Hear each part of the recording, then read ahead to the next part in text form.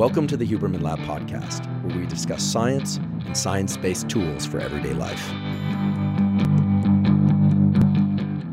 I'm Andrew Huberman, and I'm a professor of neurobiology and ophthalmology at Stanford School of Medicine.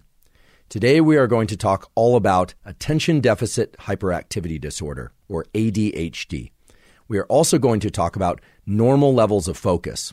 What are normal levels of focus? And how all of us, whether or not we have ADHD or not, can improve our ability to focus, our ability to rule out distraction. Turns out those are two separate things, as well as remember information better.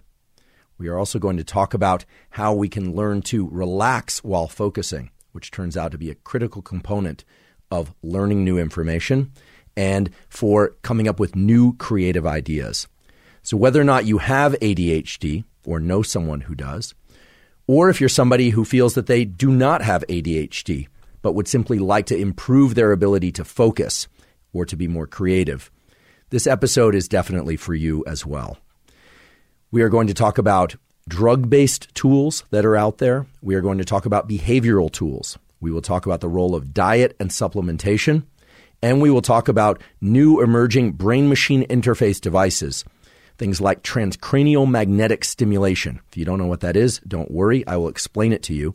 These are non-invasive methods for rewiring your brain in order to make focusing more natural for you and to teach you how to increase your depth of focus.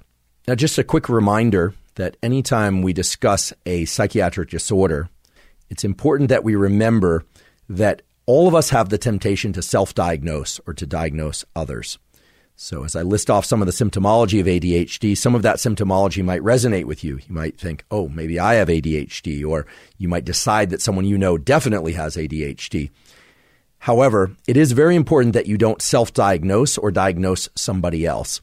The clear and real diagnosis of ADHD really should be carried out by a psychiatrist, a physician, or a very well-trained clinical psychologist. There are clear criteria for what constitutes full-blown ADHD. However, many of us have constellations of symptoms that make us somewhat like somebody with ADHD. And if you're struggling with focus nowadays, as a lot of people are, because of stress, because of smartphone use, which turns out can induce adult ADHD, we'll talk about that, well then pay attention to the symptomology. You may actually require professional treatment. You might not. Equally important is to remember that some of the terms that we cover, like impulse control and attention and concentration, are somewhat subjective and they can change over time. Sometimes we have a better level of attention than others. Maybe it depends on how we slept or other events going on in our life or something that we're entirely unaware of. The important thing to remember is that we can all improve our attentional capacity. We can all rewire the circuits that make heightened levels of focus more accessible to us. We can do that through multiple types of interventions, and we are going to cover all those interventions today. Before we march into the material, I'd like to remind that this podcast is separate from my teaching and research roles at Stanford. It is, however, part of my desire and effort to bring zero cost to consumer information about science and science-related tools to the general public. In keeping with that theme, I'd like to thank the sponsors of today's podcast. Our first sponsor is Athletic Greens. Athletic Greens is an all-in-one vitamin mineral probiotic drink. I've been taking Athletic Greens since 2012, so I'm delighted that they're sponsoring the podcast. The reason I started taking Athletic Greens and the reason I still take Athletic Greens once or twice a day is that it helps me cover all of my basic nutritional needs. It makes up for any deficiencies that I might have. In addition, it has probiotics, which are vital for microbiome health. I've done a couple of episodes now on the so-called gut microbiome and the ways in which the microbiome interacts with your immune system, with your brain to regulate mood, and essentially with every biological system relevant to health throughout your brain and body. With Athletic Greens, I get the vitamins I need, the minerals I need, and the probiotics to support my microbiome. If you'd like to try Athletic Greens, you can go to athleticgreens.com/Huberman and claim a special offer. They'll give you 5 free travel packs, plus a year's supply of vitamin D3K2. There are a ton of data now showing that vitamin D3 is essential for various aspects of our brain and body health. Even if we're getting a lot of sunshine, many of us are still deficient in vitamin D3. And K2 is also important because it regulates things like cardiovascular function, calcium in the body, and so on. Again, go to athleticgreens.com/Huberman to claim the special offer of the 5 free travel packs and the year supply of vitamin D3 K2. Today's episode is also brought to us by Element. Element is an electrolyte drink that has everything you need and nothing you don't. That means the exact ratios of electrolytes are in Element, and those are sodium, magnesium, and potassium, but it has no sugar. I've talked many times before on this podcast about the key role of hydration and electrolytes for nerve cell function, neuron function, as well as the function of all the cells and all the tissues and organ systems of the body. If we have sodium, magnesium, and potassium present in the proper ratios, all of those cells function properly and all our bodily systems can be optimized. If the electrolytes are not present and if hydration is low, we simply can't think as well as we would otherwise. Our mood is off, hormone systems go off, our ability to get into physical action, to engage in endurance and strength and all sorts of other things is diminished. So with Element, you can make sure that you're staying on top of your hydration and that you're getting the proper ratios of electrolytes. If you'd like to try Element, you can go to drinkelement, that's lmnt.com/Huberman, and you'll get a free Element sample pack with your purchase. They're all delicious. So again, if you want to try Element, you can go to lmnt.com/Huberman. Today's episode is also brought to us by Waking Up.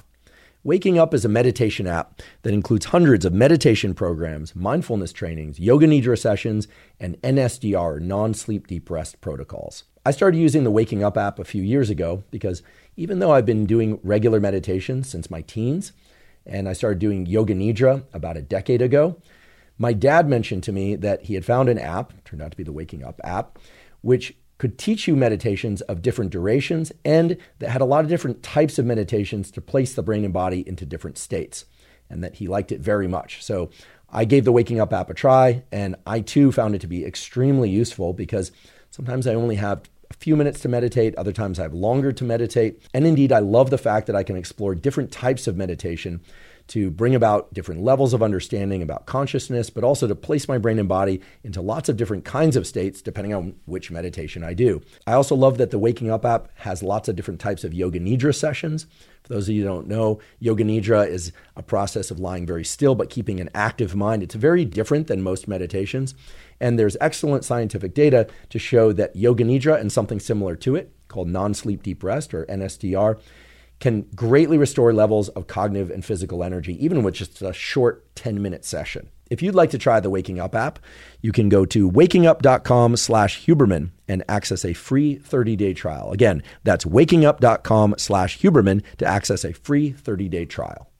So let's talk about ADHD, attention deficit hyperactivity disorder. Let's also talk about focus and attention and everybody's ability to focus and attend, not just people with ADHD. We are also going to talk about tools that would allow anyone, whether or not they have ADHD or not, to enhance their level of concentration and focus. Now, ADHD used to be called ADD, Attention Deficit Disorder. We have record of ADD in the medical literature dating back to as early as 1904. Now, there's nothing special about 1904. That's just the first time that it showed up in the standard medical literature. We have to believe that ADD, which we now call ADHD, existed before 1904 and probably long before 1904. Why? Well, because it has a strong genetic component. If you have a close relative that has ADHD, there's a much higher probability that you will have ADHD. And that probability goes up depending on how closely related to that person you happen to be. So for instance, if you're an identical twin and your twin has ADHD, there's a very high concordance, as we say, a very high probability that you will have ADHD, up to 75% chance. If you have a fraternal twin with ADHD, that number goes down a bit in the 50 to 60% range, and so on. If you have a parent with ADHD, that number ranges anywhere from 10 to 25% likelihood that you will have ADHD if you have two parents, and so on and so on. Okay, so there's a genetic component. That genetic component, it turns out, relates directly to how specific neural circuits in the brain wire up, the chemicals they use, and the way they use those chemicals, a topic that we are going to discuss in depth today. Now, if you have a close relative with ADHD, that does not mean that you are fated to have ADHD. And if you happen to have ADHD, there are ways to overcome those symptoms of lack of attention, impulsivity, and so on. Another important point about ADHD is that it has nothing to do with intelligence. Whether or not we're talking about intelligence measured by a standard IQ test, a rather controversial issue, as many of you probably know. There are lots of forms of intelligence that a standard IQ test just wouldn't pick up. Emotional intelligence, musical intelligence, spatial intelligence, all sorts of intelligences. None of them are related to ADHD. Being very high functioning doesn't make you more likely to have ADHD, and being ADHD doesn't necessarily mean that you have a low IQ. So there are people with ADHD who have low IQs, people with ADHD with high IQs, people with ADHD with high emotional IQ or with low IQ in the emotional scale. It's all over the place. The important point is that your ability to attend and focus does not relate to how smart you are or your IQ of any type, not just a standard IQ. The renaming of ADD to ADHD took place in the mid to late 1980s when the psychiatric community and the psychological community started taking better notice of the fact that so-called hyperactive kids also had attentional issues. This might seem obvious, but there's been extensive and ongoing revision of the criteria for designating a psychiatric disorder. And this is still an ongoing process, even today. So in the mid-'80s, we started hearing about ADHD, and then gradually that term ADD has been dropped away. However, just the renaming of ADD to ADHD has led to much better diagnosis and detection of ADHD. So right now, the current estimates are that about 1 in 10 children, and probably more, have ADHD. The current estimates are anywhere from 10%, 1 in 10, to as high as 12%. Now, fortunately, about half of those will resolve with proper treatment, but the other half typically don't. The other thing that we are seeing a lot nowadays is increased levels of ADHD in adults. And there's some question as to whether or not those adults had ADHD that went undetected during their childhood, or whether or not ADHD is now cropping up in adulthood due to the way that we are interacting with the world. In particular, smartphone use, the combination of email, text, real-world interactions, multiple apps and streams of media and social media all coming in at once, trying to manage life, all of the things that are going on are creating a kind of cloud of pulls on our attention. And so there is this question to whether or not we are creating ADHD in adults that never had ADHD prior to being an adult. So let's talk about attention. And first, let's just define what we mean by attention. Out there in the scientific literature and in discussions about ADHD, we will hear things like attention and focus and concentration and impulse control. For sake of today's discussion, attention, focus, and concentration are essentially the same thing. Okay, we could split hairs, and the scientific literature does split hairs about these. But if we want to understand the biology and we want to have a straightforward conversation about ADHD, if I say attention or focus, I'm basically referring to the same thing, unless I specify otherwise. Okay? So people with ADHD have trouble holding their attention. What is attention? Well, attention is perception. It's how we are perceiving the sensory world. So just a little bit of neurobiology 101. We are sensing things all the time. There's information coming into our nervous system all the time. For instance, right now, you're hearing sound waves. You are seeing things. You are sensing things against your skin, but you are only paying attention to some of those.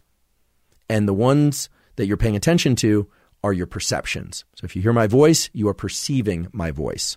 You are not paying attention to your other senses at the moment. Okay? You might even be outside in a breeze, and until I said that, you might not be perceiving that breeze, but your body was sensing it all along. So attention and focus are more or less the same thing, but impulse control is something separate, because impulse control requires pushing out or putting the blinders on to sensory events in our environment. It means lack of perception. Impulse control is about limiting our perception. People with ADHD have poor attention, and they have high levels of impulsivity. They are easily distractible. But the way that shows up is very surprising. You might think that people with ADHD just simply can't attend to anything. They really can't focus, even if they really want to. But that's simply not the case. People with ADHD, yes, they are distractible. Yes, they are impulsive. Yes, they are easily annoyed by things happening in the room. They sometimes have a high level of emotionality as well. Not always, but often. However, people with ADHD can have a hyper-focus, an incredible ability to focus on things that they really enjoy or are intrigued by. Now, this is a very important point because typically we think of somebody with ADHD as being really wild and hyperactive or having no ability whatsoever to sit still and attend. And while that phenotype, as we call it, that contour of behavior and cognition can exist, many people, if not all people with ADHD, if you give them something they really love, like if the child loves video games, or if a child loves to draw, or if an adult loves a particular type of movie or a person very much, they will obtain laser focus without any effort. So that tells us that people with ADHD have the capacity to attend, but they can't engage that attention for things that they don't really, really want to do. And as we all know, much of life, whether or not you're a child or an adult, involves doing a lot of things that we don't want to do. Much of our schooling involves doing things that we would prefer not to do and sort of forcing ourselves to do it, to attend, even though we are not super interested in what we are attending to. There are a couple other things that people with ADHD display quite often. One is challenges with time perception. Now, time perception is a fascinating aspect of how our brain works. And later we're going to talk about time perception and how you can actually get better at time perception. It's very likely that right now you are doing things that get in the way of optimal time perception. And I will tell you how to adjust your ability to measure time with your brain. People with ADHD often run late. They often procrastinate. But what's interesting and surprising is that if they are given a deadline, they actually can perceive time very well. And they often can focus very well if the consequences of not completing a task or not attending are severe enough. It's a little bit like the way that people with ADHD can really focus if they like something. Well, if they're scared enough about the consequences of not attending, oftentimes, not always, but oftentimes they can attend. If they're not really concerned about a deadline or a consequence, well, then they tend to lose track of time and they tend to underestimate how long things will take. Now, many people do that, not just people with ADHD, but people with ADHD have challenges understanding how to line up the activities of their day in order to meet particular deadlines, even if it's just a simple thing like finishing one set of tasks before lunch. Oftentimes, they will remember that lunch starts at noon, but somehow they aren't able to fill the intervening time in a way that's productive. And they can obsess about the upcoming deadline, for instance. We will talk about how to remedy this. In addition, their spatial organization skills are often subpar. Not always, but often you will find that somebody with ADHD uses what's called the pile system in order to organize things. They will take many belongings, and this could be in the kitchen or in their bedroom or in their office or in any space, and they will start piling things up according to a categorization system that makes sense to them and only them. It doesn't really have any logical framework. Now, many people use the pile system, and if you use the pile system, that doesn't mean that you have ADHD. In fact, if you're unpacking a house or you've moved recently or you've received a lot of presents recently, the pile system makes perfect sense to organize your space. But people with ADHD tend to organize things according to the pile system all the time, and that pile system doesn't work for them. Okay, so that's the key distinction, that they use a filing system, and it's not really files. They're piling things up in a way that makes sense to them, but then it doesn't work for them in terms of what tasks they actually need to perform. They can't find things, or if anyone moves one thing, then it's very disruptive to their overall plan because their overall plan doesn't really work in the first place. So that's a common phenotype, as we call it. A phenotype, by the way, is just an expression of a particular set of underlying genetic or psychological components. Okay, so we say the phenotype. So a phenotype could be brown hair and green eyes. Like for me, a phenotype could also be that somebody uses the piling system. Okay. The other thing that people with ADHD have real trouble with is so-called working memory. Now, you might think that people with ADHD would have really poor memories, but in fact, that's not the case. People with ADHD often can have a terrific memory for past events. They can remember upcoming events quite well. Their memory is clearly working. However, one aspect of memory in particular that we call working memory is often disrupted.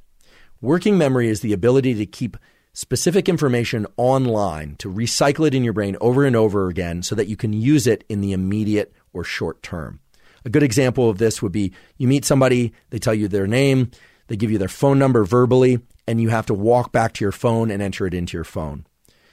People without ADHD might have to put some effort into it. It might feel like a bit of a struggle, but typically they would be able to recite that phone number in their mind over and over and then put it into their phone. People with ADHD tend to lose the ability or lack the ability to remember things that they just need to keep online for anywhere from 10 seconds to a minute or two. Okay, so a string of numbers like 643-781 for most people would be pretty easy. 643-781, 643-781. You could probably remember that a minute from now without writing it down.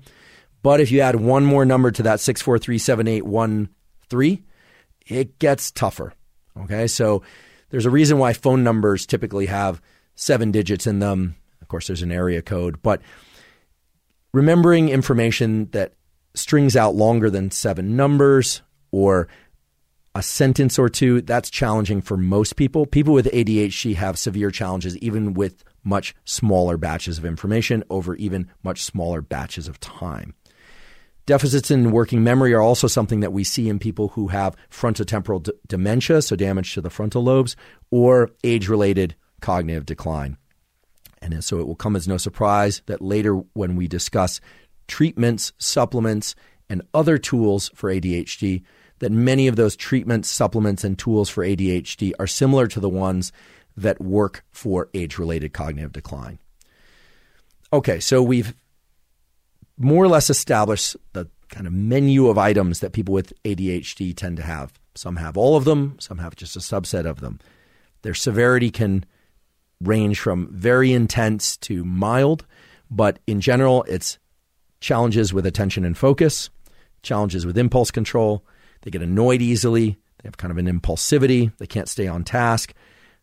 Time perception can be off.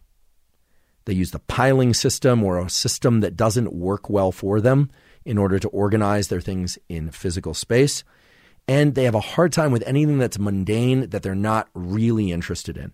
But again, I just want to highlight that people with ADHD are able to obtain heightened levels of focus, even hyperfocus, for things that are exciting to them and that they really want to engage in.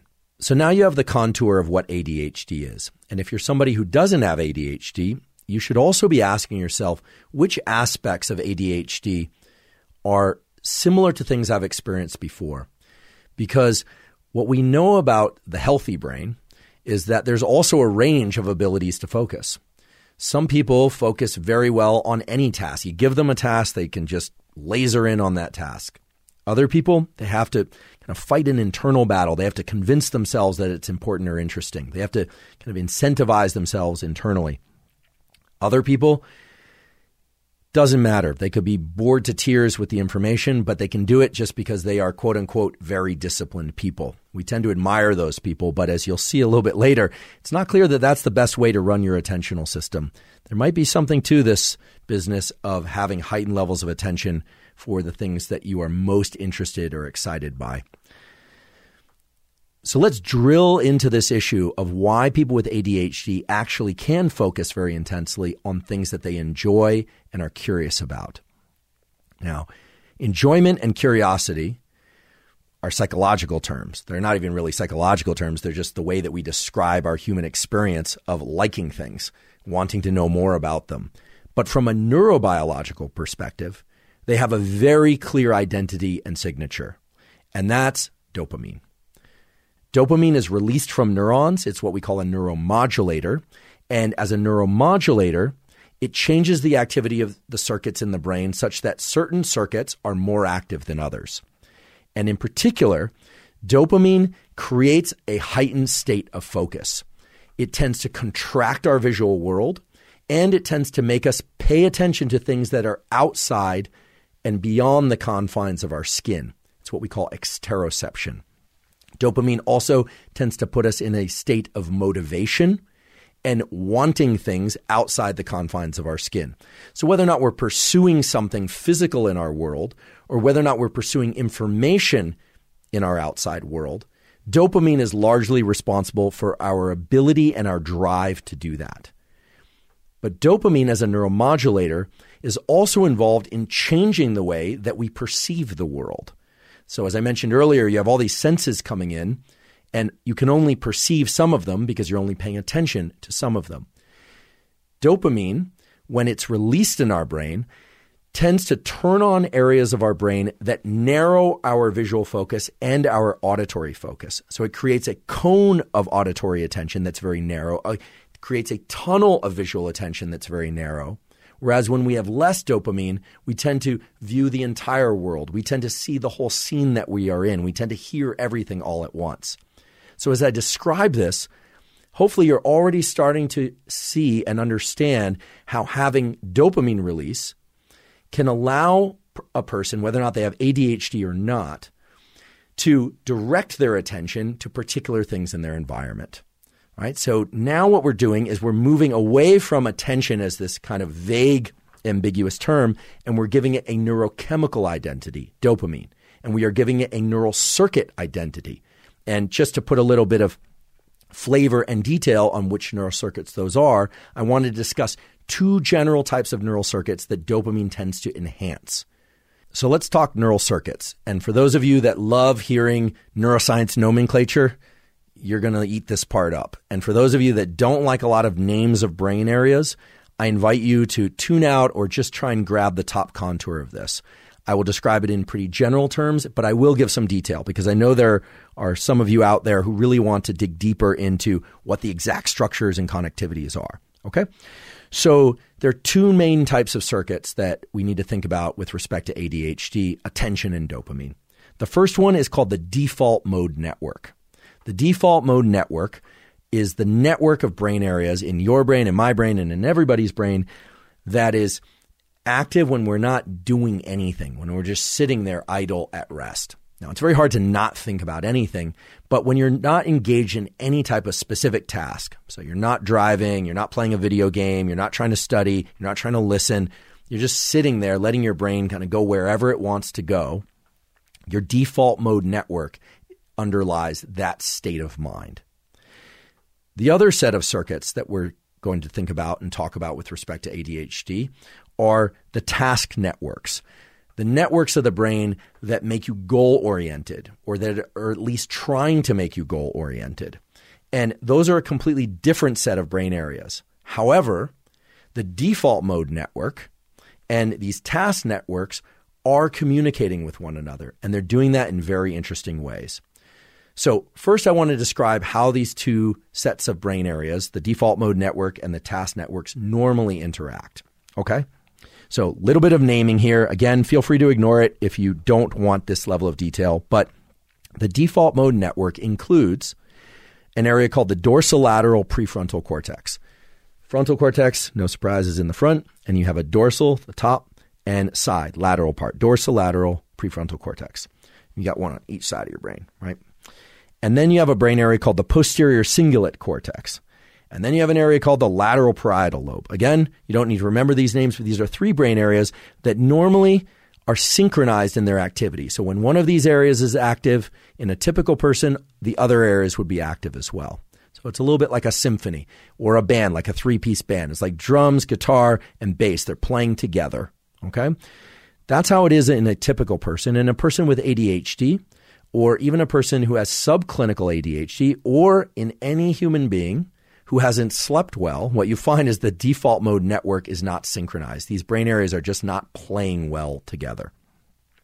Now, the task networks include a different set of structures. It still involves the prefrontal cortex, but it's a different part of the prefrontal cortex. okay, tends to be the medial prefrontal cortex. And there are some other brain areas that the medial prefrontal cortex is communicating to all the time, mainly to suppress impulses. It's shutting down the desire to stand up or to scratch the side of your cheek or your nose if you're trying not to do that. Anytime you're restricting your behavior, these task-directed networks are very active, okay? Now, normally, in a person without ADHD, the task networks and the default mode networks are going in kind of seesaw fashion. They are actually what we call anti-correlated. So it's not just that they are not correlated, they are actually opposing one another. They are anti-correlated. In a person with ADHD, the default mode networks and the task networks are actually more coordinated. That might come as surprising. I think that we all have this tendency to kind of jump to conclusion and assume that somebody who doesn't have an easy time paying attention or has ADHD, that their brain must be completely incoherent, that it's not working well and because everything's out of whack. But there's something interesting about people with ADHD whereby the task networks and the default mode networks are actually working together in a way that's correlated, and that is what's abnormal.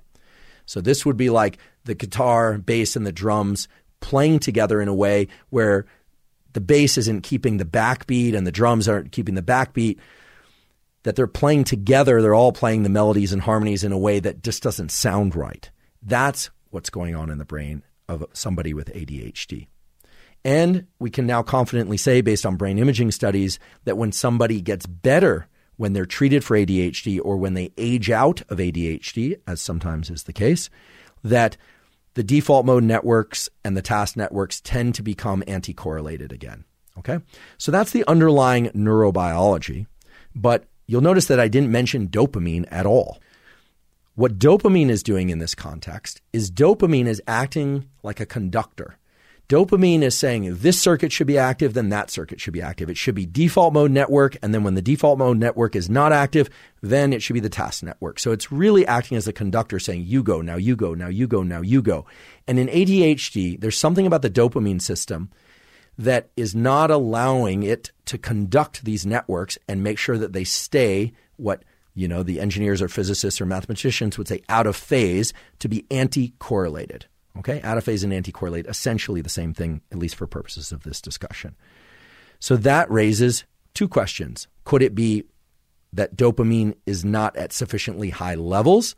Or could it be that dopamine is just doing it all wrong? In other words, is there no conductor, or is the conductor playing with like little tiny toothpicks and so the instruments can't see what they're supposed to do? They can't get the instruction because it's just not loud enough, so to speak. Or could it be that the information is getting out, but the information that's getting out is wrong? The conductor is there, but the conductor isn't very good at conducting. Now, we can gain insight into how this system works and fails and how to treat it by looking at some of the current and previous treatments for ADHD, as well as some of the recreational drugs that people with ADHD tend to pursue and like. Now, I'm certainly not a proponent of people with ADHD taking drugs recreationally. That's not what this is about. But if you look at their drug-seeking behavior and you couple that drug-seeking behavior to their desire to remedy their attention deficit, you start gaining some really interesting insight into how dopamine is regulating these circuits in normal circumstances and in people with ADHD. So what exactly is going on with the dopamine system in people with ADHD? And what's going on with the dopamine system in people that have terrific levels of attention for any task? Well, in the year 2015, an important paper came out. The first author is Spencer, and it came out in a journal called Biological Psychiatry. And it formalized the so-called low dopamine hypothesis of ADHD. The idea that dopamine was somehow involved or not at the appropriate levels in people with ADHD had been around for a pretty long time. But a formal proposition of the low dopamine hypothesis led to some really important experiments and understanding of what goes wrong in ADHD. It turns out that if dopamine levels are too low in particular circuits in the brain, that it leads to unnecessary firing of neurons in the brain that are unrelated to the task that one is trying to do and that is unrelated to the information that one is trying to focus on. So if you think back before, you've got this default mode network and a task-related network, and they need to be in this kind of concert of anti-correlation, and in ADHD, they're firing together. Well, the problem seems to be that when dopamine is low, certain neurons are firing when they shouldn't be. This is like a band, right? We'll go back to our band. That's a guitar, a bass, and a person playing the drums. And it's as if one of those or several of those instruments are playing notes when they shouldn't be playing, right? The pauses in music are just as important as the actual playing of notes. When dopamine is too low, neurons fire more than they should in these networks that govern attention. This is the so-called low dopamine hypothesis.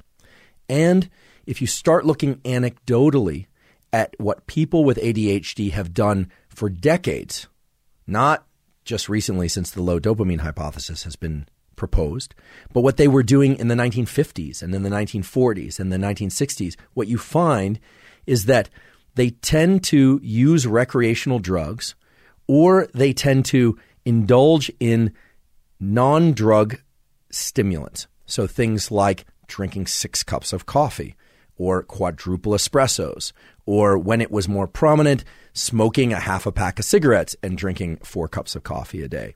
Or if the person had access to it, using cocaine as a recreational drug or amphetamine as a recreational drug. All of those substances that I just described, in particular cocaine and amphetamine, but also coffee and cigarettes, increase levels of multiple neurotransmitters, but all have the quality of increasing levels of dopamine in the brain, and in particular, in the regions of the brain that regulate attention and these task-related and default mode networks. Okay? Now, young children, fortunately, don't have access to those kinds of stimulants most of the time, and those stimulants all have high potential for abuse in adults. So we will talk about the potential for abuse in a few minutes. But if you look at children, even very young children with ADHD, they show things like preference for sugary foods, which also act as dopamine-inducing stimulants. Now, of course, once they get access to soda pop and coffee and tea, they start to indulge in those more than other people. For a long time, it was thought that children with ADHD consumed too many sugary foods or drank too much soda, or adults with ADHD would take recreational drugs like methamphetamine or cocaine, or would drink coffee to excess or smoke cigarettes to excess because they had poor levels of attention and because they couldn't make good decisions. They were too impulsive and so forth.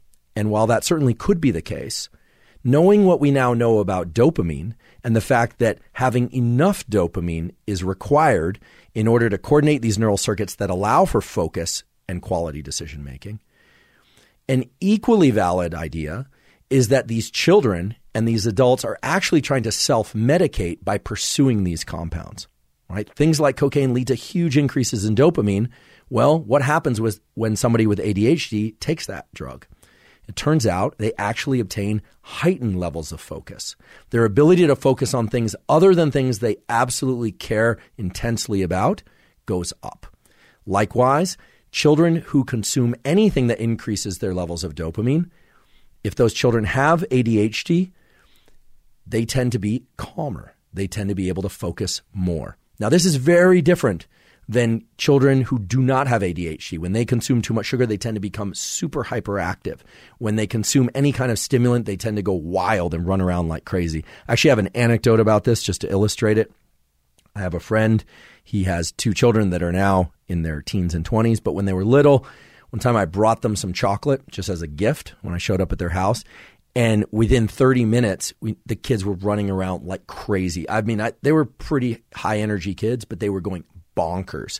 And that's actually when the mother, my friend at the time, unfortunately still now, looked at the chocolate and realized that it was chocolate with espresso beans in it. It was like dark chocolate espresso beans. So I was really at fault there. You don't want to give kids dark chocolate with espresso beans, but what you're really seeing, that hyperactivity, that is dopamine. Okay, it's the sugar combined with the caffeine, in this case, combined with a few other compounds that exist in chocolate that really increase our levels of alertness and our tendency to want to move around a lot.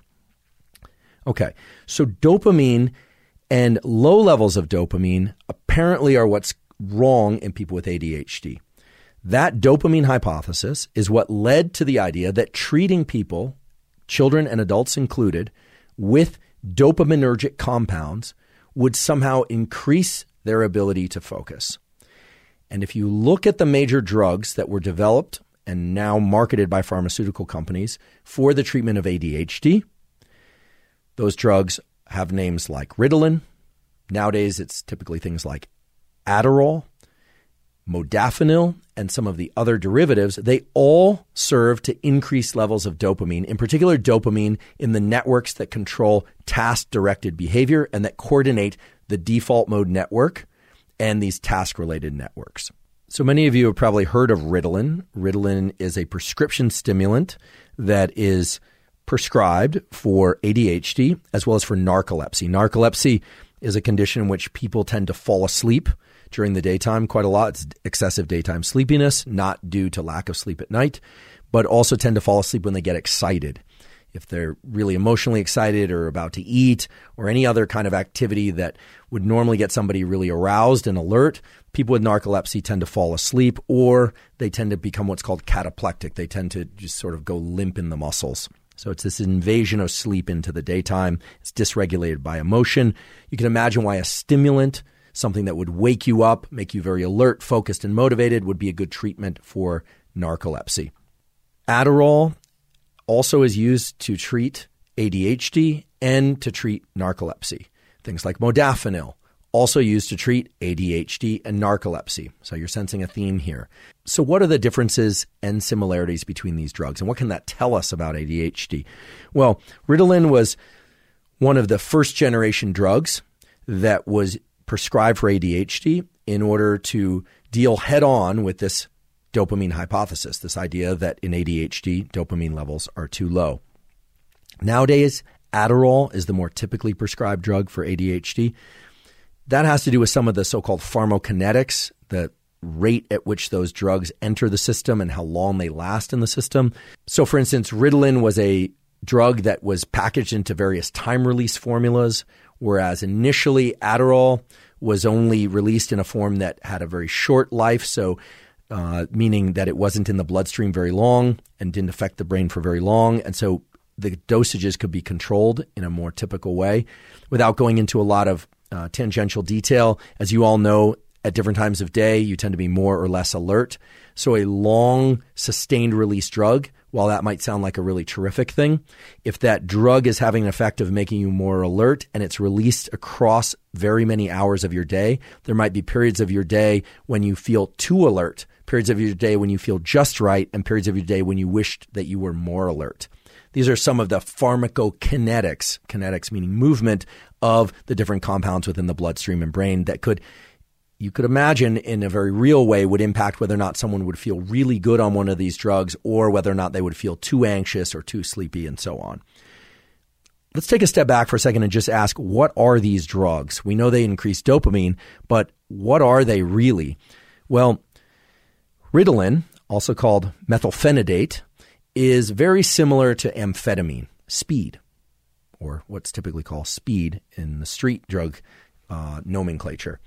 Adderall, which goes by various other names, okay, so Adderall, Adderall XR, Midasis, things like that. Adderall is basically a combination of amphetamine and dextroamphetamine. Now, some of you probably realize this, that Adderall is amphetamine, but I'm guessing that there are a good number of you out there, perhaps even parents and kids, that don't realize that these drugs like cocaine and amphetamine, methamphetamine, which are incredibly dangerous and incredibly habit-forming and have high potential for abuse, well, the pharmaceutical versions of those are exactly what are used to treat ADHD. Now, they're not exactly like cocaine or methamphetamine, but they are structurally and chemically very similar, and their net effect in the brain and body is essentially the same, which is to increase dopamine primarily, but also to increase levels of a neuromodulator called epinephrine or norepinephrine, also called noradrenaline and adrenaline. Those names are the same. And to some extent to increase levels of serotonin in the brain and blood, but not so much serotonin. That's just kind of a small smidgen of effect. Okay, so dopamine way up, norepinephrine and adrenaline way up. So that's motivation, drive, focus, and energy. And to some extent, a little bit of serotonin, which is really more about feeling calm and relaxed. And you can imagine why that would be a good balancing effect for dopamine and norepinephrine. So what I'm essentially saying is that the drugs that are used to treat ADHD are stimulants, and they look very much like, in fact, nearly identical to some of the so-called street drug stimulants that we all hear are so terrible. However, I do want to emphasize that at the appropriate dosages and working with a quality psychiatrist or neurologist or family physician, it does have to be a board-certified MD that prescribes these things, many people with ADHD achieve excellent relief with these drugs. Not all of them, but many of them do, especially if these treatments are started early in life. So now, knowing what these drugs are, I want to raise the question of why prescribe these drugs? I mean, everyone has to make a decision for themselves or for their child as to whether or not they're going to take these things or not. I also want to acknowledge that many people out there, many people out there, are taking these drugs even though they have not been clinically diagnosed with ADHD. And when I say these drugs, I'm specifically referring to Ritalin and Adderall and modafinil, but more typically it's Adderall. Okay, people using cocaine and amphetamine for recreational purposes, that's a completely different beast, and it is indeed a beast, and it's something that I strongly discourage. However, I am aware that up to 25% of college students and perhaps as many as 35% of all individuals between the ages of 17 and 30 are taking Adderall on a regular or semi-regular basis in order to work, in order to study, and in order to function and focus in their daily life, even though they have not been diagnosed with ADHD. There's a whole black market for this. They're getting it from people with prescriptions. I'm not here to pass judgment. I just want to emphasize how these drugs work, some of the things that they do to enhance cognition and focus that actually serve the brain well in certain individuals, and how they can be very detrimental in other individuals. I sort of blew right past it, but the fact that in upwards of 25% of young people are taking things like Adderall despite not having a clinical diagnosis of ADHD, well, that's a ridiculously high number. A few years ago, it was estimated that Adderall use and Ritalin use without diagnosis of ADHD was second in incident only to cannabis. But actually now, the consumption of Adderall without prescription is higher than the consumption of cannabis in that age group. So what that means is that there's a lot of stimulant use in that age group. And there are a lot of adults also using and abusing stimulants in order to gain focus. Now, we could have a whole discussion about whether or not life is becoming more demanding, whether or not the need for focus is excessive, and that's why people are doing that. Frankly, it's an interesting discussion, but it's not one that would deliver us to any answers. Rather, I'd like to focus on the ways that people now and people have always been self-medicating to increase focus, right? Caffeine, which I indulge some, I don't think to excess, has long been used as a stimulant to increase dopamine, increase norepinephrine, increase focus and energy.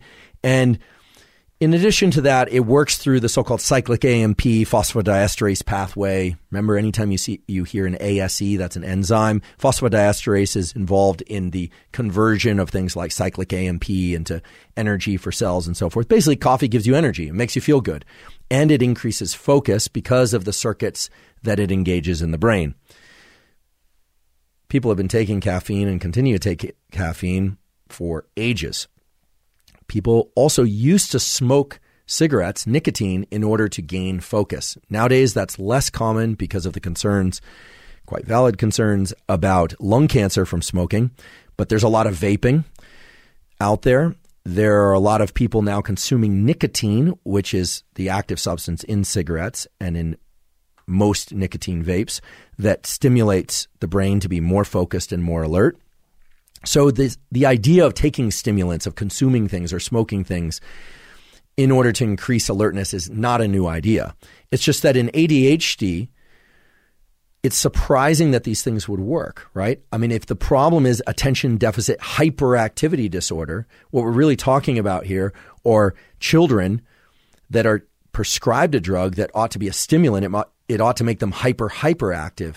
And rather than doing that, it actually somehow serves to calm them a bit or at least allow them to focus.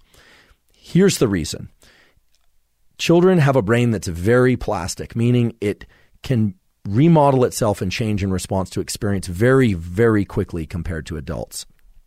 Taking stimulants as a child, if you are a child diagnosed with ADHD, allows that forebrain task-related network to come online, to be active at the appropriate times. And because those children are young, it allows those children to learn what focus is and to sort of follow or enter that tunnel of focus.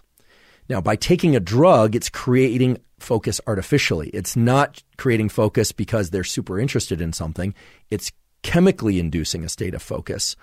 And let's face it, a lot of childhood and school and becoming a functional adult is about learning how to focus even though you don't want to do something. In fact, when I was in college, I had this little trick that may or may not work for some of you, which is if I couldn't focus on the material I was trying to learn, I would delude myself into thinking that it was the most interesting thing in the world. I would just kind of lie to myself and tell myself, okay, this, I won't mention the subjects. I absolutely love this. I would tell myself that I loved it. And I noticed that just that selective or deliberate engagement of that desire to know circuit, whatever that is in my brain, no doubt involves dopamine, allowed me to focus and remember the information. And somewhat surprisingly, or perhaps not surprisingly, I would often fall in love with the information. I'd find that that was my favorite class. It was what I wanted to learn the most. So that's one way you can do it artificially, but kids with ADHD, they can't do that, right? They're told to sit still and they end up getting up 11 times. They are told that they can't speak out in class or that they have to remain in their seats for 10 minutes and they just, despite their best effort, they simply cannot do it. They're highly distractible. So what are we to make of this whole picture that we need more dopamine, but these kids with ADHD, they're getting their dopamine by way of a drug, which is, for all the world, amphetamines, right? It's speed. That's really what it is. What are the long-term consequences? What are the short-term consequences? And what should we make of people taking these drugs without a clinical need? What are the consequences there? Well, in order to get to some of those answers, I went to one of my colleagues. This is a colleague that I've actually known for a very long time. I was their teaching assistant when they were an undergraduate. They went on to get an MD, a medical degree, as well as a PhD, and have become a pediatric neurologist that specializes in the treatment of epilepsy and ADHD in kids of all ages, from age 3 to 21. That's the age range, pretty broad age range, and has extensive knowledge in this. And what makes them particularly interesting for sake of this discussion is that they have a child, a young boy, who's now showing signs of ADHD, and they are on the threshold of trying to decide whether or not they will prescribe Adderall or something similar. So we had a discussion about this, and prior to learning that their child may have ADHD, I asked the following questions. First of all, I asked, what do you think about giving young kids amphetamine?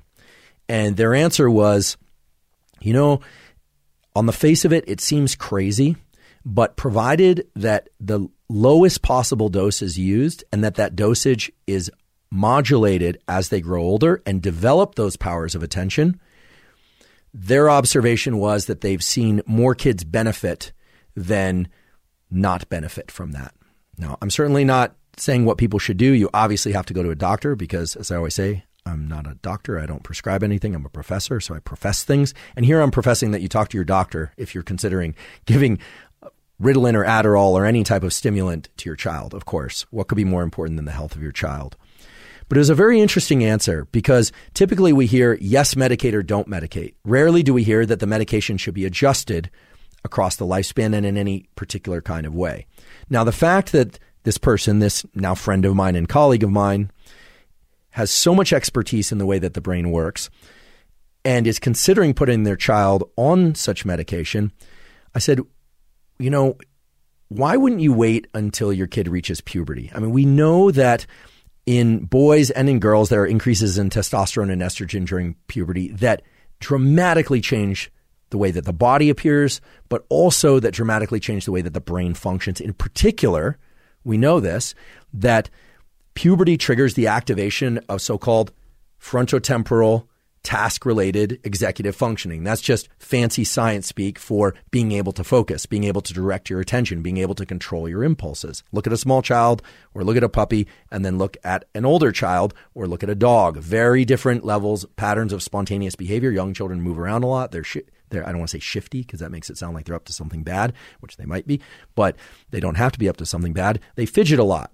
So do puppies. Everything's a stimulus. As animals and humans get older, they learn how to control their behavior and sit still, listen, and focus, even if they don't want to.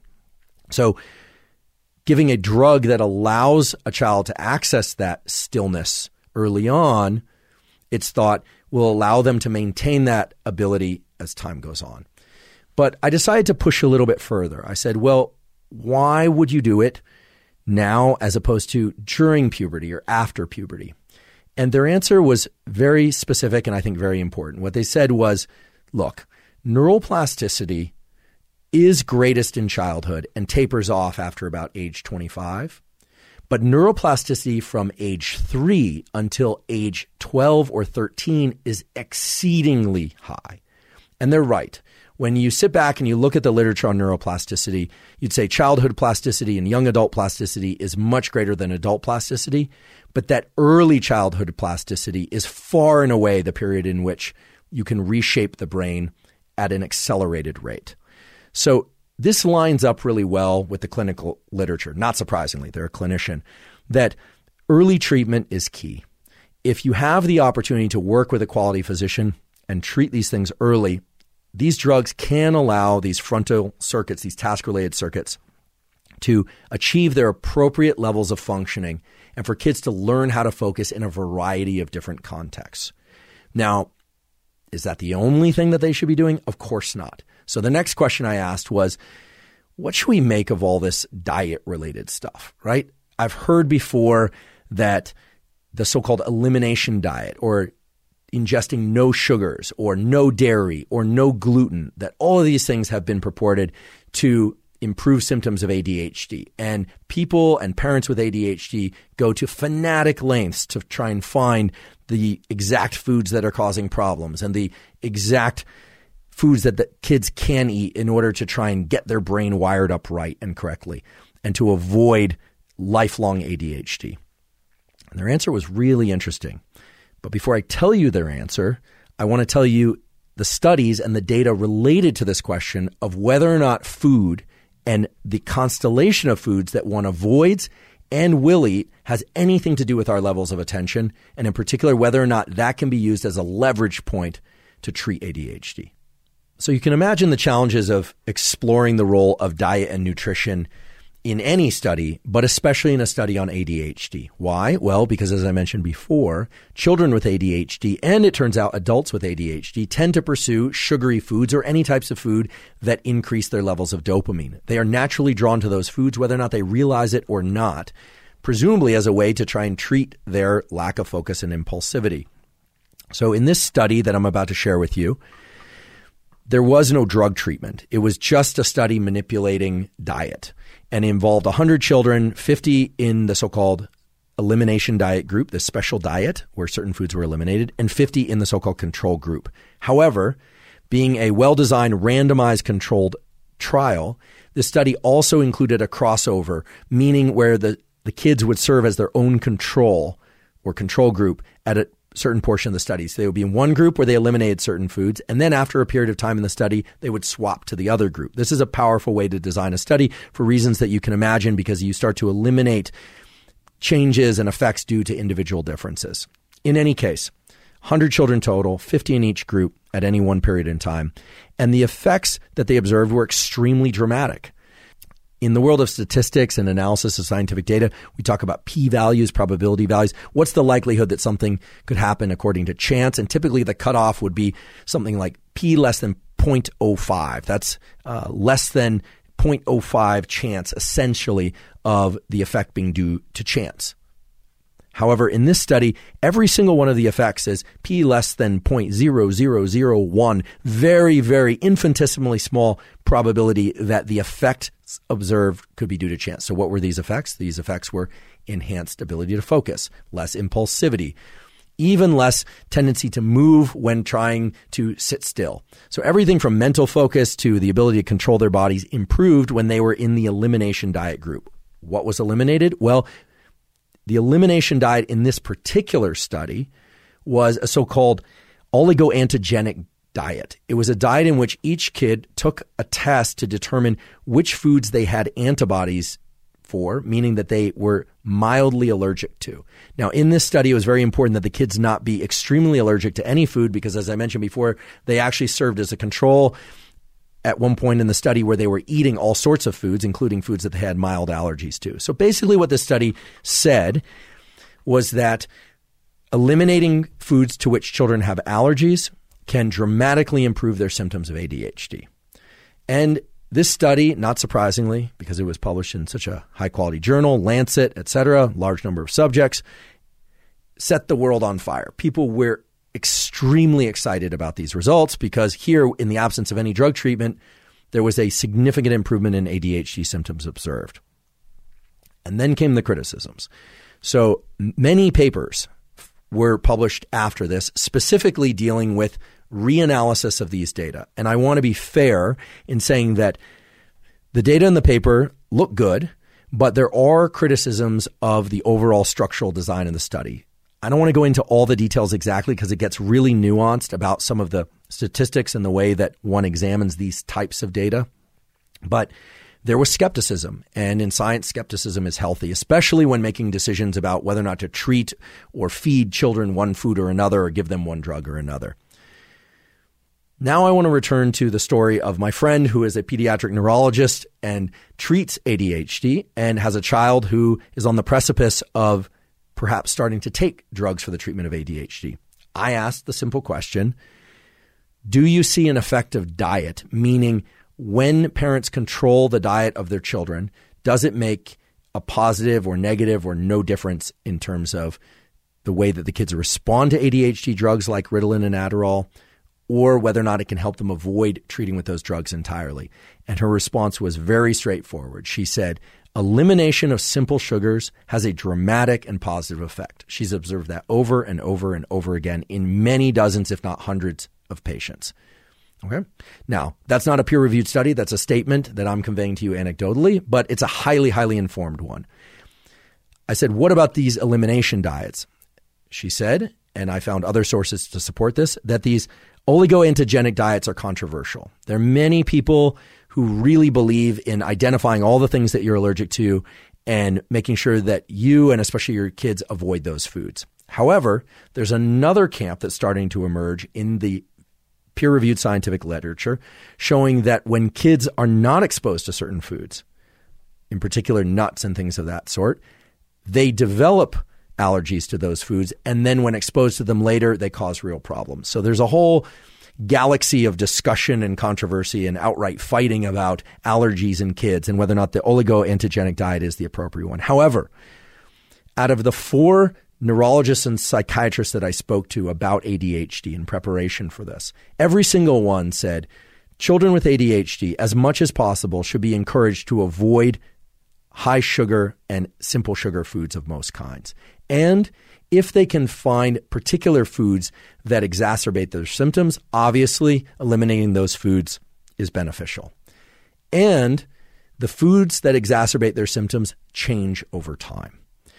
So I don't like giving a complicated answer, but I also don't like giving an incomplete answer. What this tells me is that children, and especially young children who have ADHD, should probably not eat much sugar, in particular simple sugars.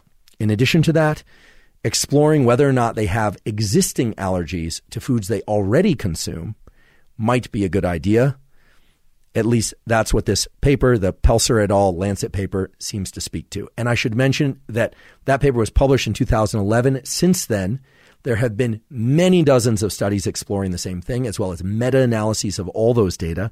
And it does appear that diet can have a highly significant role in eliminating or at least reducing the symptoms of ADHD. So much so that some of the children are able to not take medication at all or eventually wean themselves off medication as young adults and as adults. One interesting question is whether or not adults should modify their diet in order to increase their levels of focus if they're already having normal levels of focus but would like more, or would like to reduce existing adult ADHD. That's an interesting and even more controversial topic. It brings us right into the realm of what are called omega-3 fatty acids. I've talked many times on this podcast about the known benefits of omega-3 fatty acids, in particular getting 1 gram, 1,000 milligrams or more, even as much as 2,000 milligrams each day of the so-called EPA component of omega-3 fatty acids, known to have antidepressant effects, mood-elevating effects, known to have important effects protecting the cardiovascular system.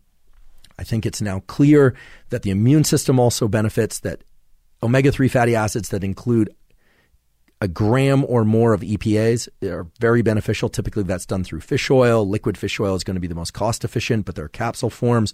For those of you that don't like fish oil, you can ingest this through other means. You can get from certain algae or krill, et cetera. You have to make it compatible with your particular diet, whether or not you're vegan or vegetarian or omnivore, et cetera. Omega-3s have been shown to have all these positive health benefits. Do they have positive effects on focus and attention?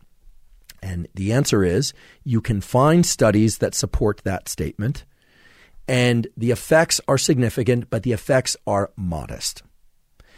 You can also find studies that show no effect. However, much like with omega-3s and antidepressants, whereby ingestion of omega-3 fatty acids of 1 gram or more of EPA per day allows people with major depression to get away with taking lower doses of antidepressant medication, it does seem that ingestion of omega-3 fatty acids in adults that include EPAs of 1,000 milligrams or more can allow adults with ADHD or mild attention deficit issues to function well on lower doses of medication, and in rare cases to eliminate medication entirely. So what this says is, once again, that the omega-3 fatty acids are beneficial. Will they cure or eliminate ADHD? I think it's safe to say no. They are playing a supportive, or what we call a modulatory role. Just like good sleep plays a supportive and modulatory role for essentially everything. Your immune system, your ability to think, your ability to regulate your emotion, it's modulating that process. This component of modulation is extremely important to highlight. And I think I want to spend a moment on it because this is especially important in the context of ADHD and all the information that's out there. There are biological processes that are mediated by particular compounds like dopamine. So for instance, the ability to feel motivated and to attend, to focus, is mediated by the circuits in the brain that release dopamine. However, attention is also modulated by how rested you are. If you want to eliminate your ability to think well at all, just stay up for 2 nights and don't sleep at all, right? If you do that, you will have modulated the circuits in your brain that respond to various things, and you will be highly distractible. You will be highly emotional. You will feel like garbage. But that doesn't mean that sleep mediates focus and attention. It modulates it indirectly. Likewise, I think these omega-3 fatty acids, in particular the EPAs, which are so beneficial for mood and apparently also for attention, they don't directly mediate attention and mood. What they do is they modulate those circuits. They make dopamine more available. They make whatever dopamine is available more likely to bind to the various receptors that are present on neurons and so forth. And I think this is very important because likewise, diet and any discussion about nutrition has to include this framework of, is the diet, the elimination diet, or whether or not it's some other diet or esoteric diet, ketogenic diet, is it modulating or mediating a process? And most likely, in the context of ADHD, it's modulating that process. So if the ADHD is mild, or if it's caught early enough, or if it's in conjunction with pharmacology, with a prescription treatment, well, then it might help guide the child or adult to a better place of being able to focus. But it's not going to be the switch that flips everything. Now, that does not mean that consuming the wrong foods, sugary foods, or foods that you happen to be allergic to is a good idea. It will still be detrimental. So I hope that conceptual framework helps, because if you go online, if you're somebody with ADHD or not, you are going to be bombarded with the ADHD diet, the oligoantogenic diet, the elimination this supplement, that EPA. And I think it's very important to understand whether or not you're talking about something mediating a process or modulating a process. Now, drugs like Ritalin, drugs like Adderall, they are tapping into the circuitries and the neurochemistries that mediate attention and focus. They are not the only alternatives, or the only choices, rather, for treatment of these circuits and enhancement of the circuits for focus. I'm going to talk about other alternatives and some behavioral alternatives that are not very well known, but are very, very effective in a few minutes. But I really want to make this clear distinction between modulation and mediation, because it's vital for anyone that's trying to modulate or mediate anything within their own brain. If any of you are interested in this oligoantogenic diet as it relates to ADHD, and you want to explore a more recent study besides that classic 2011 Lancet study that's rather controversial, there's a paper that was published in Frontiers in Psychiatry just last year, 2020. The title of the paper is Oligoantogenic Diet Improves Children's ADHD Rating Scale Scores Reliably in Added Video Rating. The added video rating is just that they're using an additional measure of focus and attention. Again, that's Frontiers in Psychiatry 2020. I'll put a link to it in the caption, and that's a more recent study for you to peruse. So we've talked about the neural circuits of focus and the chemistry of focus, but we haven't talked yet about what would make us better at focusing and what focusing better really is. So let's take a step back and think about how we focus and how to get better at focus. And I'm going to share with you a tool for which there are terrific research data that will allow you in a single session to enhance your ability to focus, in theory, forever. What I'm about to read you is from an excellent book that I recommend if any of you are interested in neuroscience and things like meditation and default mode networks and things of that sort. The book is called Altered Traits. Science reveals how meditation changes your mind, brain, and body. And no, I'm not going to try and convince you to meditate. I'm going to share with you a small passage in the book that relates some research data related to focus that are very important. If you want to meditate, that's your choice. That's a separate matter. This is a book by Daniel Goleman and Richard Davidson. And I should just mention that Goleman is a well-known author. He's written books on emotional intelligence and so forth. Richard Davidson is also a PhD. He's a professor of psychology and psychiatry, and he's at University of Wisconsin-Madison. He's done terrific work on brain states and modulation of brain states and so forth. What we're about to talk about is when attention works and when attention falters. And what we are specifically going to talk about are what are called attentional blinks. Not actual eye blinks. We're going to talk about that in a few minutes. But we're going to talk about attentional blinks. I'm paraphrasing here because Goleman and Davidson wrote about this so beautifully. I'd rather paraphrase from them than try and just make up a new way to say it that is less interesting or less good, but I want to credit them. Attentional blinks are really easy to understand if you think about a Where's Waldo task. You know this task, Where's Waldo, where there are a bunch of people and objects and things in a picture, and somewhere in there is Waldo with the striped hat and the glasses and kind of a skinny dude, and you have to find Waldo. And so it's a visual search, and it's visual search for an object that has distinct features but is embedded in this ocean of other things that could easily be confused as Waldo. So you tend to look, and then you find Waldo. Kids can do this. They enjoy doing this. Adults may or may not enjoy it, but they can do it too. They find Waldo. When you find Waldo, or when you search for a target in some other visual search task, at that moment, your nervous system celebrates a little bit. And it celebrates through the release of neurochemicals that make you feel good. You found it, and you pause. Now, the pause is interesting because when you pause, what we know from many experiments is that in that moment of pause and mild celebration, however mild, you are not able to see another Waldo sitting right next to it. So what this means is in attending to something, in searching, and in identifying a visual target, your attention blinked. It shut off for a second. And there's a more formal and more laboratory type way that we look at this. The more typical way to do this is to give someone a string of letters or a string of numbers, and beforehand you tell them, be on the lookout for the letters R and Z. Okay, you're just going to watch this string of numbers go by, and there will be a letter R in there, and there will be a letter Z in there, and try and spot them both. And what you find is when you present that string of numbers, and then they see the R, they register it consciously, and they tend to miss the Z, just like in the Waldo type example. Now, of course, the numbers are going by pretty quickly, but they can spot the R. They could also spot the Z if you told them beforehand, just spot the Z. And the numbers are moving through at the same rate in both conditions. So what that means is that in every case, you are capable of seeing the R or the Z. It's when you try and see both that seeing the first one prevents you from seeing the second one. It's what we call an attentional blink. We do this all the time, and people with ADHD tend to have many more attentional blinks than people that don't. And this is true for children and for adults. This is an important point, so important that I want to emphasize it twice in case you attentionally blinked.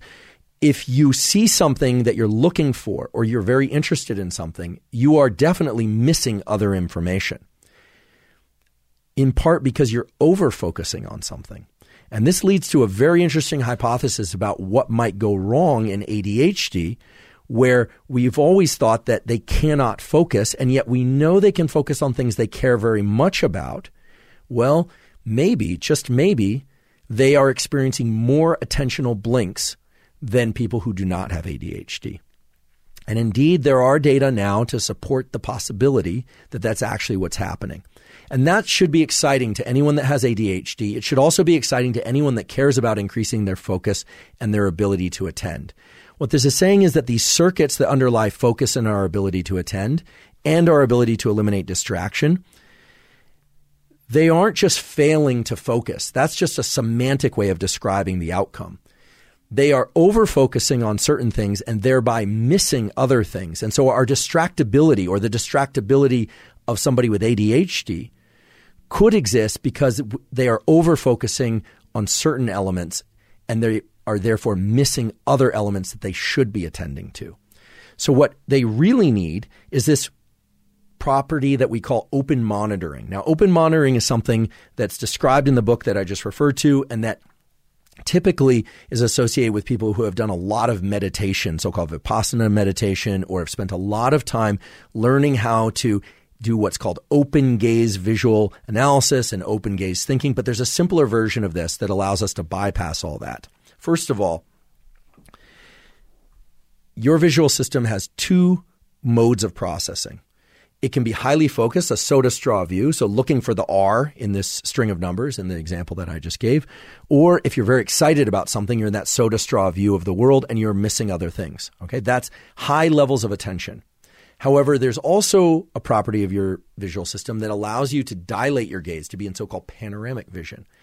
Panoramic vision is something you can do right now, no matter where you are, and I can do it right now. You won't know that I'm doing it, but even though I'm still looking directly at you, I'm consciously dilating my gaze so that I can see the ceiling, the floor, and the walls all around me. That panoramic vision is actually mediated by a separate stream or set of neural circuits going from the eye into the brain.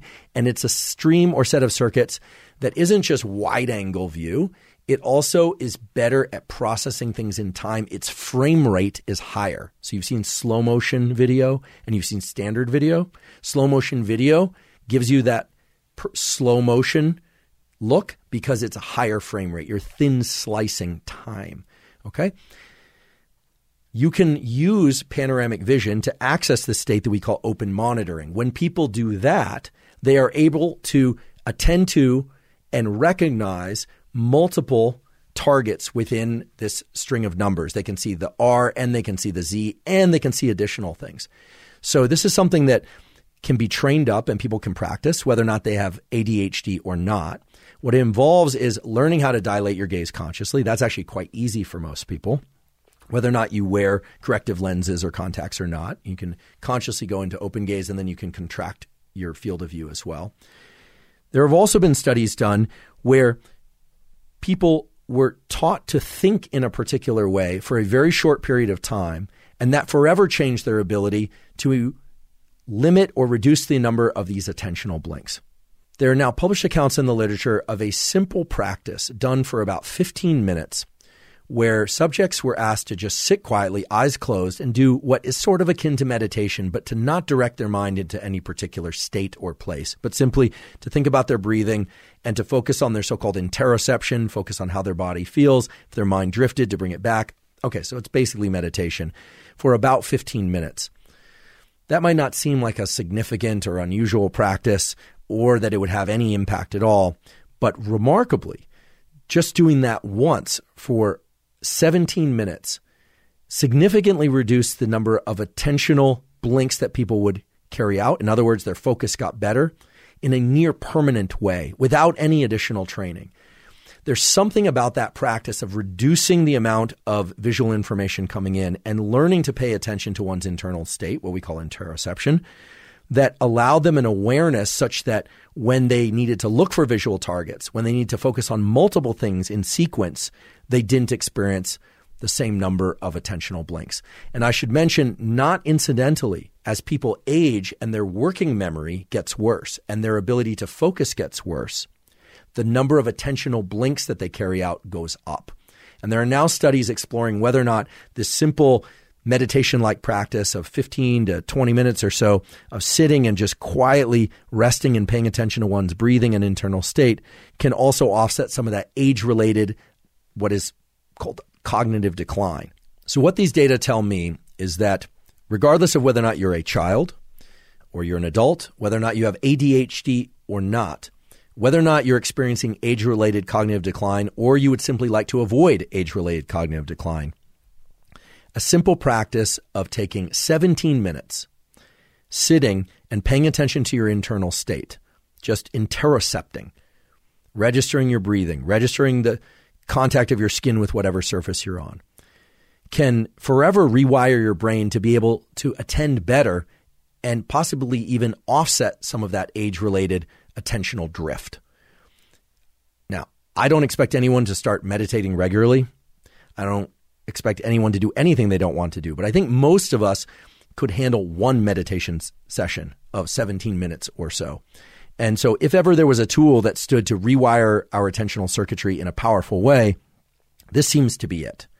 And in addition, the ability to engage in panoramic vision, to dilate our gaze, this so-called open monitoring that allows the brain to function in a way that it can detect more information faster, that's a powerful tool as well. And the beauty of that tool is that it works the first time and it works every time. Now, how exactly it works is a little bit unclear. Is it, for instance, orchestrating this synchrony or asynchrony between the default mode network and the task-related networks? We don't know. Those studies have not yet been carried out. Nonetheless, the effects are significant, they are long-lasting, and they appear to exist after just one session of this quiet 17-minute interoception, which to me makes it seem like a very worthwhile thing to do for everybody. So we just talked about attentional blinks, which are essentially blinks of thinking. It's your mind shutting off for a moment and missing information. Now let's talk about actual blinks, the sort that you do with your eyelids. Now, this might come across as somewhat obvious, but you can do fast, what are called spontaneous blinks, and they are always coordinated between the two eyes. Or you can do long blinks, like when you go to sleep at night, you do one very long blink. And I'm not being facetious. When you go to sleep at night, you are shutting your eyelids and you are limiting the amount of information coming in, and your perception of time starts to drift as you go into sleep. Your perception of time changes from very fast at one moment to very slow, meaning the frame rate at which you are analyzing information, dreaming, etc., is variable when you are in sleep. Sometimes it's very fast, meaning you experience things in slow motion. Sometimes it's very fast. In waking, too, your experience of time can sometimes be very fast, sometimes be very slow. Typically, the more alert you are, the higher the frame rate. You're thin slicing your experience. You've probably had this happen if you're ever very stressed and you're waiting for something or somebody. It seems like it takes forever because your frame rate is higher. You're analyzing time more finely. Conversely, if you are very relaxed or even sleepy, you wake up and you have to think about all the things you have to do. It will seem like the world is going by very, very fast and that you are moving very slow. Time is going at the same rate, but your perception of time is what's changed. Believe it or not, your perception of time is also changed on a rapid basis, moment-to-moment basis, by how often you blink. This is a well-established literature in the world of neuroscience that, unlike the literature and claims about blinking and sociopathy, which have no basis, the science of blinking as it relates to time perception has some very good data to support it. I want to just emphasize one study in particular, which is quite appropriately titled Time Dilates After Spontaneous Blinking. This is a paper that was published in Current Biology. The first author is Terhune, Terhune. It's a wonderful paper. They examined the relationship between fluctuations in timing and blinking. And to make a long story short, what they found is that right after blinks, we reset our perception of time. Okay? So blinks in that sense are a little bit like the curtain coming down on a scene between scenes in a play, or takes in a movie, and they clap, the clap thing, they start it, take, or what do they say? Action. And then at the end, they do the thing and they click it down and they say, it's a take. That's one take. When you blink, it's a take. Okay? Now, what's interesting and will immediately make sense to you as to why this is important is that the rate of blinking is controlled by dopamine. So what this means is that dopamine is controlling attention, blinks relate to attention and focus, and therefore the dopamine and blinking system is one way that you constantly modulate and update your perception of time. And fortunately, it's also one that you can control. So the basic takeaway of this study was that blinking controls time perception, but also that levels of dopamine can alter your sense of time, and, stay with me here, and that blinking and dopamine are inextricably linked. They are working together to control your attention. When dopamine levels go up, people tend to overestimate how long something lasted. Why? Because they are processing time more finely. It's slow motion mode. When dopamine levels are lower, they tend to underestimate time intervals. Let's remember back to the very beginning of the episode. What's going on in people with ADHD? They are not good at managing their time. They tend to run late, or they are disorganized. They are not just disorganized in space, meaning in the physical space around them. They are disorganized in time. Their dopamine is low. We know that as well. And so they are underestimating time intervals. And so it makes perfect sense that they would be late. It makes perfect sense that they would lose track of time or the ability to focus. This is really exciting because what it means is that children with ADHD, adults with ADHD, or people with normal levels of focus that want to improve their ability to focus can do so through a training that involves learning how often to blink and when, and how to keep their visual focus on a given target. And it turns out this study has actually been done. There's a study, again, I'll link to this study, entitled Improvement of Attention in Elementary School Students Through Fixation-Focused Training Activity. And I won't go through all the details, but what they found was a short period of focusing on a visual target allowed these school children to greatly enhance their ability to focus on other types of information. And a significant component of the effect was due to the way that they were controlling the shutters on their eyes, their eyelids, and controlling their blinks.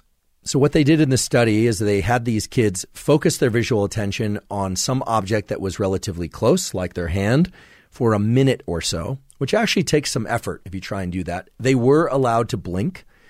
However, it's known from other work that if people can consciously override the desire to blink, at least to the point where they feel like they have to or else their eyes would dry out, that actually can increase attention even further. And they had conditions where they would look at a point further across the room and even further across the room. It only took a few minutes each day to do this, 30 seconds in one condition or maybe a minute, and then at another station of looking a little bit further out and a little bit further out. However, there was an important feature of this study that is definitely worth mentioning, which is before they did this visual focus task or training, they did a series of physical movements with the kids so that the kids could sort of eliminate or move out some of their desire to move and would thereby enhance their ability to sit still. Now, it's long been known that kids need a recess. They need time to run around and play and roll around, do whatever it is that they do in order to be able to sit still at all. Adults probably need this too, frankly, but kids need it more because the circuits in the brain that control reflexive movements and as we say, kind of rhythmic undulating behavior and things like that, that's an active suppression. And kids have less of that circuitry built up until they hit about age 15 or 16. So they had the kids move around a bit and then do this focus training. That brings me to another treatment that's actively used nowadays in schools for kids with ADHD, but also is starting to be used by many kids and by parents in order to keep their kids focusing and not going crazy in the car or not acting out in general. And that's the prevalence of these so-called fidgeter toys or things that kids can do actively and repetitively in order to move out some of their underlying reverberatory activity in their nervous system. So what you will find is that some kids with ADHD are now given a rubber band on their desk, literally a rubber band that's attached to their desk, and they're able to pull on it, even snap it against the desk. If I had done that when I was a kid, I think my teachers would have thrown me out of class, but I think it's great that they're allowing them to do this now as a way of moving some of their physical energy out or engage their physical energy rather, as opposed to trying to sit statue still all the time and attend. And it turns out that does enhance these children's ability to focus mentally when they have some physical activity to attend to. And it turns out it also can work for adults. I'll share with you a related anecdote because it illustrates the underlying mechanism. I've had the great privilege of being able to do a number of surgeries, brain surgeries during my career. So one thing you find when you do brain surgeries is that the brain's pretty small, regardless of the species that you're working on, and you're in there and you're trying to do something very specific.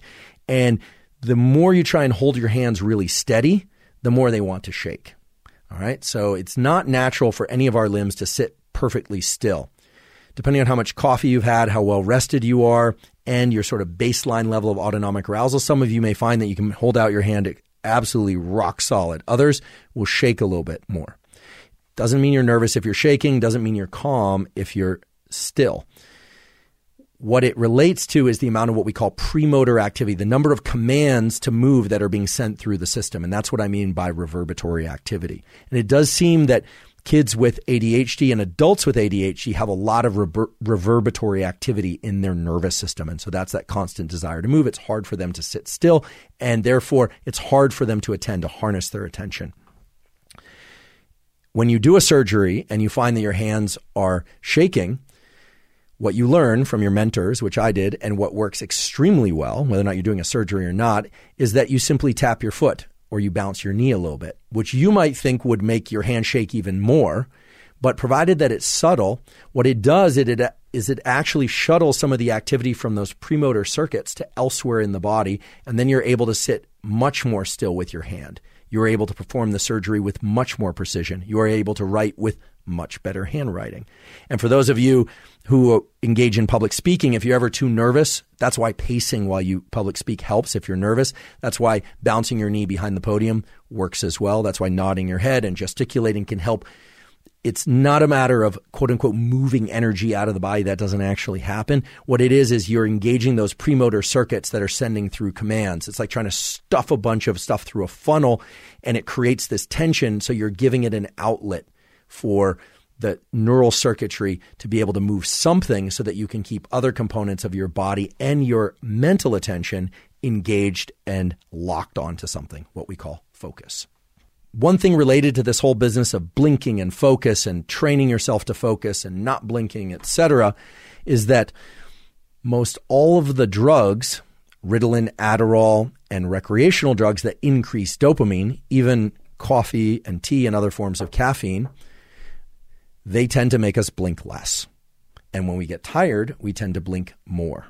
Now, this is sort of a duh, right? But being wide-eyed with excitement or fear, or with your eyes barely being able to keep them open, now it should make perfect sense that these shutters on the front of your eyes, they aren't just there for winking, and they aren't just there for cosmetic purposes. They are there to regulate the amount of information going into your nervous system, and they're there to regulate how long you are bringing information into your nervous system and in what bins. How widely or finely you are binning time is set by how often you blink, and how widely or specifically you are grabbing attention from the visual world is set by whether or not you're viewing things very specifically, like a crosshair or through a soda straw view like this, or whether or not you are in this panoramic sort of whole environment mode, this kind of fisheye lens or wide-angle lens mode.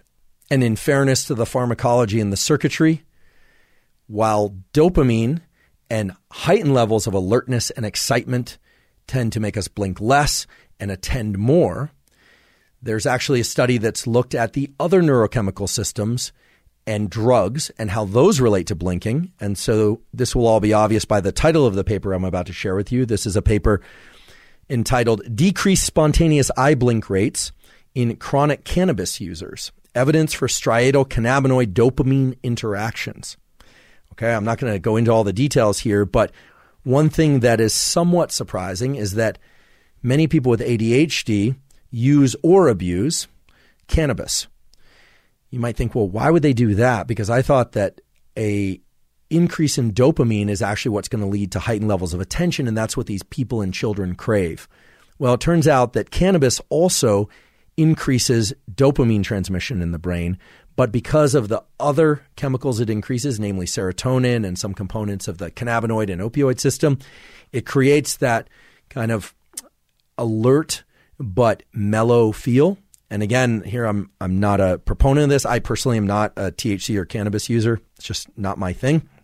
And obviously it's illegal some places, and so you have to determine that for yourself. It does have medical purposes, and in some places it is legal. But THC increases dopamine and increases neurochemicals that can also create a state of calm. So it's that sort of middle ground.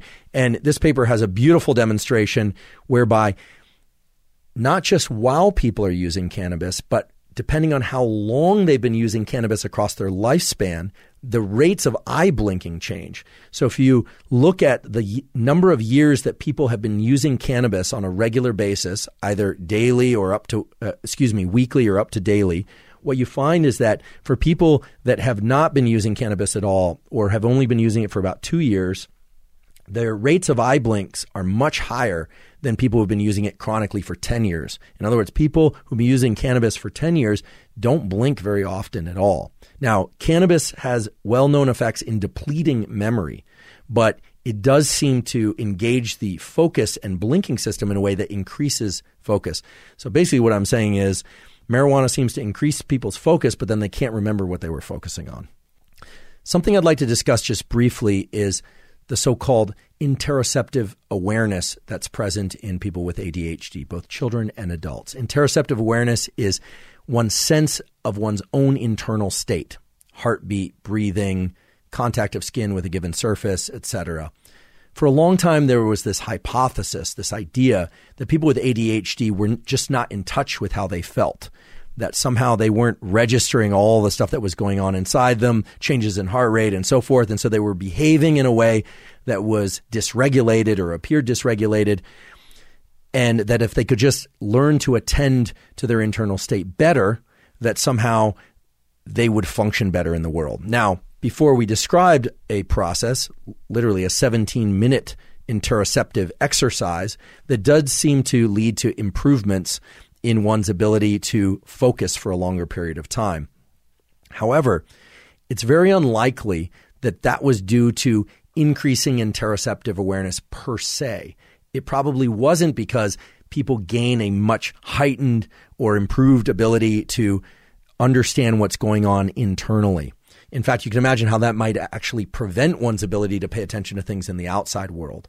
So while there is benefit to just sitting there and being in stillness, as they say, or focusing on one's breathing and internal state for sake of then accessing information in the external world, a really nice study called Interoceptive Awareness in Attention Deficit Hyperactivity Disorder explored whether or not interoceptive awareness was different in people with ADHD or did not have ADHD. And the findings were essentially that there's no difference, that people with ADHD, children and adults, they are aware of what's going on inside them just as much as anyone else is. And the typical measure of interoceptive awareness is one's ability to count their own heartbeats. This is actually challenging for some individuals and very easy for other individuals, regardless of their attentional capacity. Some people just can really feel their heartbeat without taking their pulse. Other people cannot. And these studies are pretty straightforward to do. You ask people to sit there and to count their heartbeats, and then you are monitoring their heartbeats, and you get to gauge how accurate they are. So it's important to understand that people with ADHD are in touch with how they feel. It's really a question of whether or not they can take the demands that are placed upon them and enter a cognitive state, a mental state that allows them to access the information they need to access. In other words, whether or not they can focus. But it is absolutely wrong to think that the child that's getting up 11 times during a short 6-minute interaction at the table, or whether or not a child who somehow has to venture off every moment, or a coworker of yours who's an adult who's constantly fidgeting or moving things around, that somehow they are unaware, that they are oblivious. They are not oblivious to how they feel. Chances are they are very challenged in the situations that they're in, and they're doing everything they can to try and regulate their attention. So I think it's an important study to highlight, because it really underscores the fact that something else is going on, and that something else has everything to do with this ability to coordinate these task-directed networks and to coordinate that in the proper way with that default mode network. And that is a process, as you now know, that's regulated exquisitely by certain neurochemicals, and in particular the neurochemicals dopamine, norepinephrine, and serotonin. And a fourth one I'd like to throw into the mix, which is acetylcholine, which is very vital for cognitive focus. So now I want to switch back to talking about some of the drugs that are typically used to access those systems, prescription drugs, and I want to talk about some of the new and emerging non-prescription approaches to increasing the levels of dopamine, acetylcholine, and serotonin in the brain using various supplement-type compounds, because several of them are showing really remarkable efficacy in excellent peer-reviewed studies. So before moving to some of the newer atypical compounds and things sold over the counter, I'd like to just briefly return to the classic drugs that are used to treat ADHD. These are the ones I mentioned earlier: methylphenidate, also called Ritalin, modafinil, armodafinil is another one, and Adderall. Again, all of these work by increasing levels of dopamine and norepinephrine. Typically, they are taken orally in pill form or sometimes in capsule form. The dosages that are appropriate vary according to severity of the condition for a given person and the age of the person. This is a complicated landscape for each individual. They have to figure out the pharmacology that's best for them. Some individuals are even layering long or time to release Ritalin with Adderall in smaller doses. It can get quite complex, or it can be quite straightforward. If you are really interested in these drugs and how they work, and you'd like to get a glance at a table of all the results from all the studies, of which there are now hundreds, there's an excellent review about these drugs and their use and their comparison to similarly structured drugs, in particular MDMA and cocaine and amphetamine, meaning street amphetamine, to really illustrate the similarities of action and some of the problems associated with long-term use. I don't expect you to read this article in full. I'm here so that you don't have to go read these articles, but in case you want a ton of information, the paper is Esposito et al., Frontiers in Biosciences. It's an excellent, excellent review of the entire literature. It is quite long. I can put a link to that study in our caption. And it essentially describes all the studies that have been done, peer-reviewed, and published, and it refers to these drugs in an interesting way. It doesn't just refer to these drugs as for treatment of ADHD. It actually refers to them using language that ordinarily I'm not very fond of, but I'll agree to here, which is so-called smart drugs or nootropics.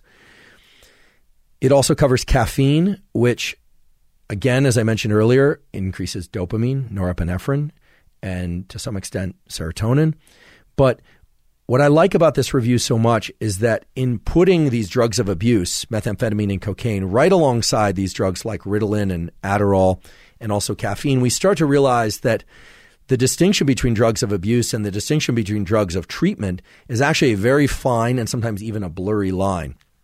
And in thinking about whether or not one wants to use these prescription, I want to emphasize prescription, not drugs of abuse, but prescription drugs for treatment of one's own attentional capacity, I think it is important to understand the extent to which they all carry more or less the same side effects. The one exception being caffeine. Caffeine's side effects can be anxiety if you ingest too much of it, insomnia if you drink it too late in the day, but typically it will not cause the major side effects of the other drugs, such as high propensity for addiction and abuse. Amphetamines of any kind, as well as cocaine, can cause sexual side effects because they're vasoconstrictors. So, men have trouble achieving erection. There can often be the intense desire or libido for sex, but an inability to actually perform. So that's an issue with any kind of stimulant. So these drugs are not without their consequences. In addition, and here I'd lump caffeine back into the mix. In addition, they almost all carry cardiac effects, right? They increase heart rate, but they also have effects on constriction of blood vessels and arteries and veins and so forth in ways that can create cardiovascular problems. Now, caffeine is a bit of a complicated one. I talked about this on a podcast long ago, but I'll just remind you that it turns out that if you are caffeine adapted, in other words, if you are used to drinking caffeine, then the ingestion of caffeine most often will cause vasodilation. It will actually allow more blood flow through. However, if you are not caffeine adapted, it will cause vasoconstriction due to an increased stress response.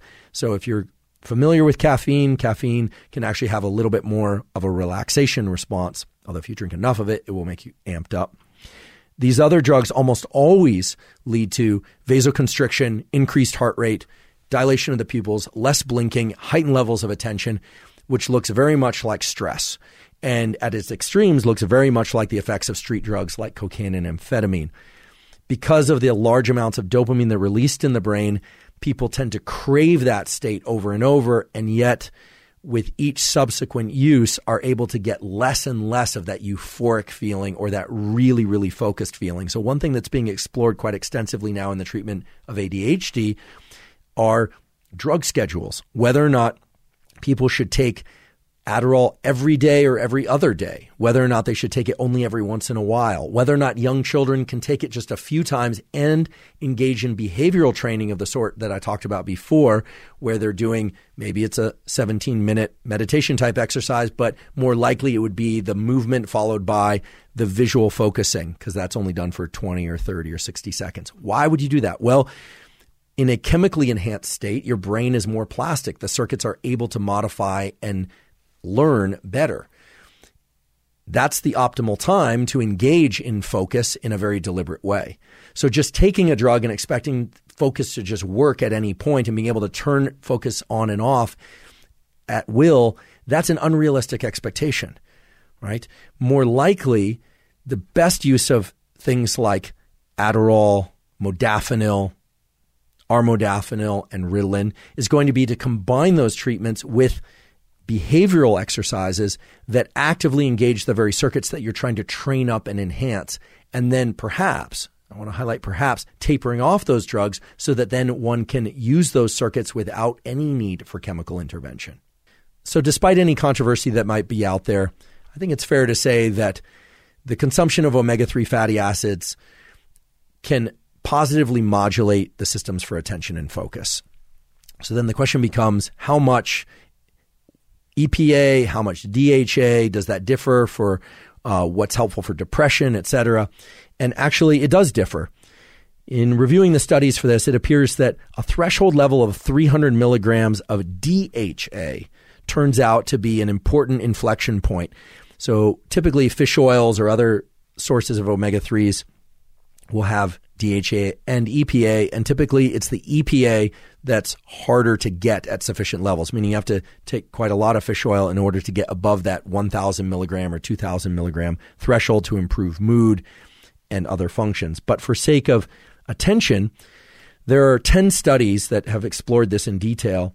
And while the EPA component is important, the most convincing studies point to the fact that getting above 300 milligrams per day of DHA is really where you start to see the attentional effects. Now, fortunately, if you're getting sufficient EPA for sake of mood and other biological functions, almost without question, you're getting 300 milligrams or more of DHA.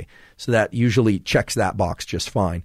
What's interesting is that there's another compound, phosphatidylserine, that has been explored for its capacity to improve the symptoms of ADHD. Again, I don't think this is in any direct way, but rather in a modulatory way.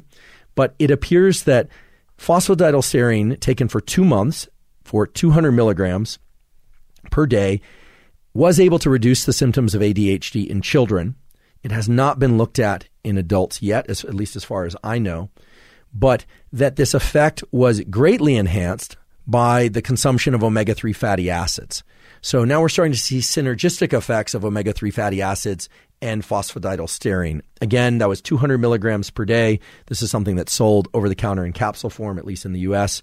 There were 2 studies. Both were double-blind studies carried out for anywhere from 1 to 6 months on both boys and girls, and it really was boys and girls, not men and women. This was kids age 1 to 6 or 7 to 12, and it was a fairly large number of subjects, so 147 subjects in one case and 36 in the other.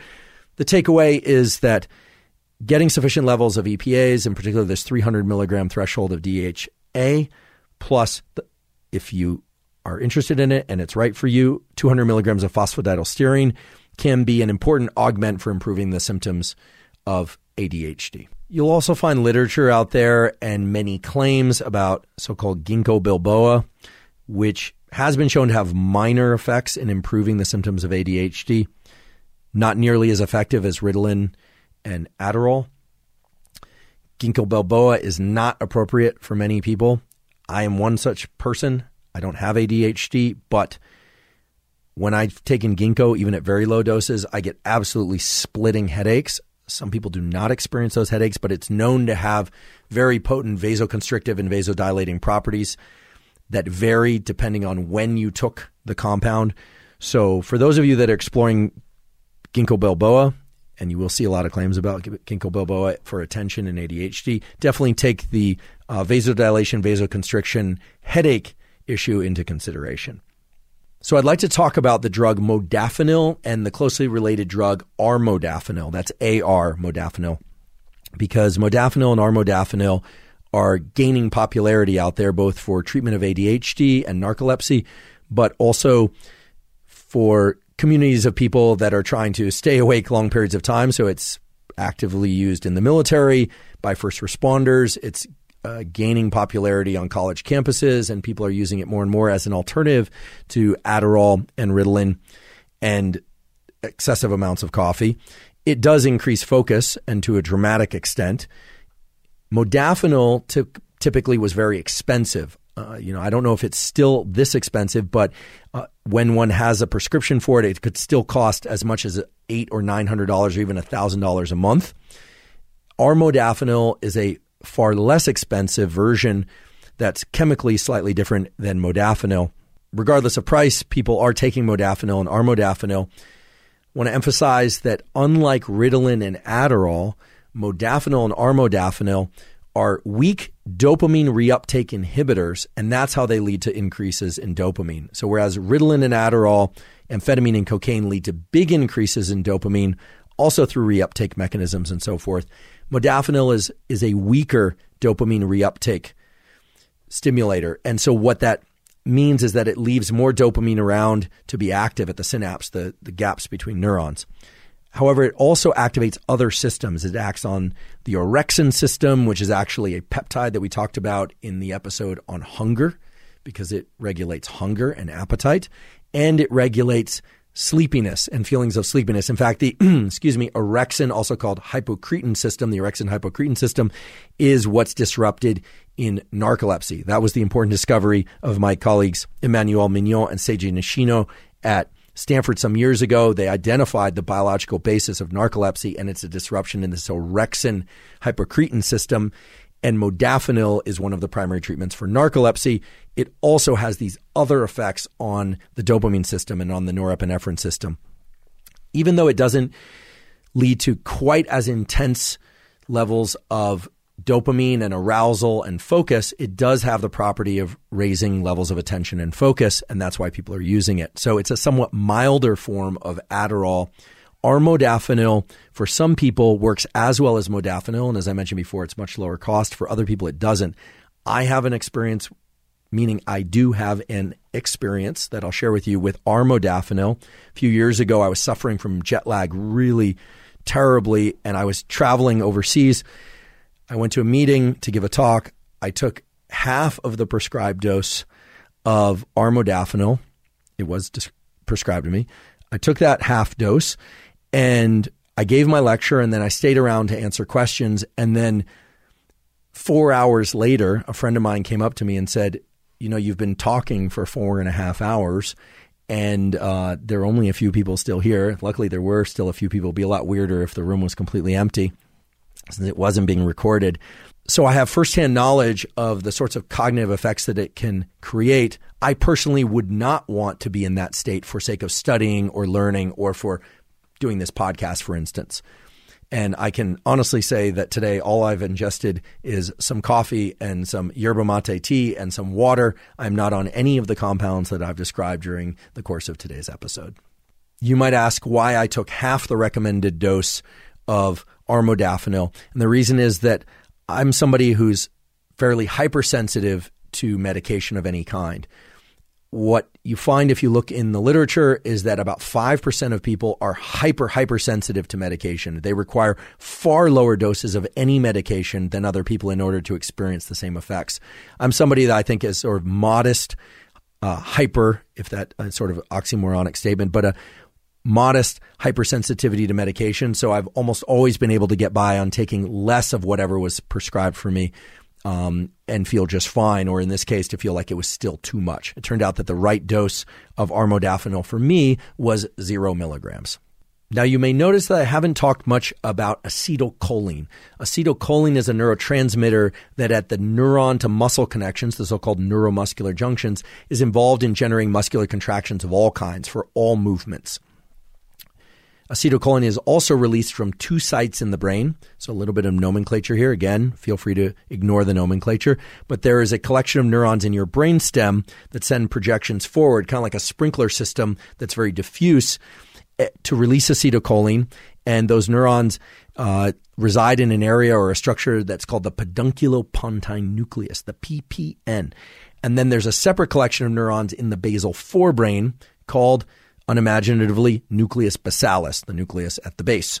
And they also hose the brain with acetylcholine, but in a much more specific way. So one is sort of like a sprinkler system, and the other one is more like a fire hose to a particular location. And those 2 sources of acetylcholine collaborate to activate particular locations in the brain and really bring about a tremendous degree of focus to whatever is happening at those particular synapses. So it could be a focus on visual information or auditory information. If you're listening closely to what I'm saying right now, or you just heard closely, step out from the rest of my sentence.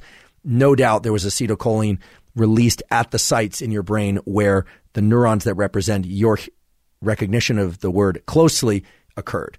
Okay, so now you have an example and you have an understanding and hopefully a picture in your mind of how all this is working. Not surprisingly then, drugs that increase cholinergic or acetylcholine transmission will increase focus and cognition. One such compound is so-called alpha-GPC, which is a form of choline and increases acetylcholine transmission. Dosages as high as 1,200 milligrams per day, which is a very high dosage, spread out. Typically, it's 300 or 400 milligrams spread out throughout the day, have been shown to offset some of the effects of age-related cognitive decline, improve cognitive functioning in people that don't have age-related cognitive decline. That's a very high dose. Typically, when people are using alpha-GPC to study or to enhance learning of any kind, they will take somewhere between 300 and 600 milligrams. That's more typical. Again, you have to check with your doctor. You have to decide if the safety margins are appropriate for you. Obviously, you'll want to check that out. But alpha GPC is effective in creating more focus by way of this cholinergic system. It stimulates acetylcholine release from both of those locations, the PPN in the back of the brain and nucleus basalis in the front of the brain. There are two other over-the-counter compounds that are in active use out there for treatment of ADHD and in use for simply trying to improve focus. And the first one is L-tyrosine. It's an amino acid that acts as a precursor to the neuromodulator dopamine. And now knowing everything you know about dopamine attention and the circuits involved, it should come as no surprise as to why people are exploring the use of L-tyrosine for that purpose. L-tyrosine does lead to increases in dopamine. They are fairly long-lived, and L-tyrosine can improve one's ability to focus. However, the dosaging can be very tricky to dial in. Sometimes it makes people feel too euphoric or too jittery or too alert that they are then unable to focus well. So the dosage ranges are huge. You see evidence for 100 milligrams all the way up to 1,200 milligrams. It's something that really should be approached with caution, especially for people that have any kind of underlying psychiatric or mood disorder, because dysregulation of the dopamine system is central to many of the mood disorders such as depression, but also especially mania bipolar disorder, schizophrenia, things of that sort. So it's something that really should be approached with caution. Nonetheless, in exploring what's out there and even some studies online that were done, either animal studies or human studies, it's clear that L-tyrosine is being explored for that purpose, as is PEA and phenylethylamine, which is essentially PEA, but some related compounds. So there's a whole class of dopaminergic or dopamine stimulating supplements that people are using to try and get their dopamine levels up. And again, it's kind of a fine line between too little, enough, and too much. If you want to get the literature on those two compounds, there I will refer you to this great website at examine.com, just as it sounds. And you can put in L-tyrosine or PEA and you can get the details on that. But I highly recommend also going to their section on ADHD to see how those particular compounds relate specifically to ADHD and cognitive focus. And last but not least, in terms of these different compounds, I do want to mention the racetams. These are somewhat esoteric, and probably most of you haven't heard about them, but some of you probably know a lot about them, and they are becoming more popular. They go by names like Nupept and things of that sort. The racetams are illegal in certain countries. They are gray market in other countries, and they are sold over the counter in this country, in the U.S. So they have different margins for safety. You definitely need to consult your doctor, especially if you have ADHD. But Nupept has been shown when taken, at 10 milligrams twice daily, can be more effective than some of the other racetams. What is Nupept? Nupept taps into the cholinergic system, the acetylcholine system, in ways very similar to alpha GPC, but seems to have a slightly higher affinity for some of the receptors involved and can lead to those heightened states of cognitive capacity.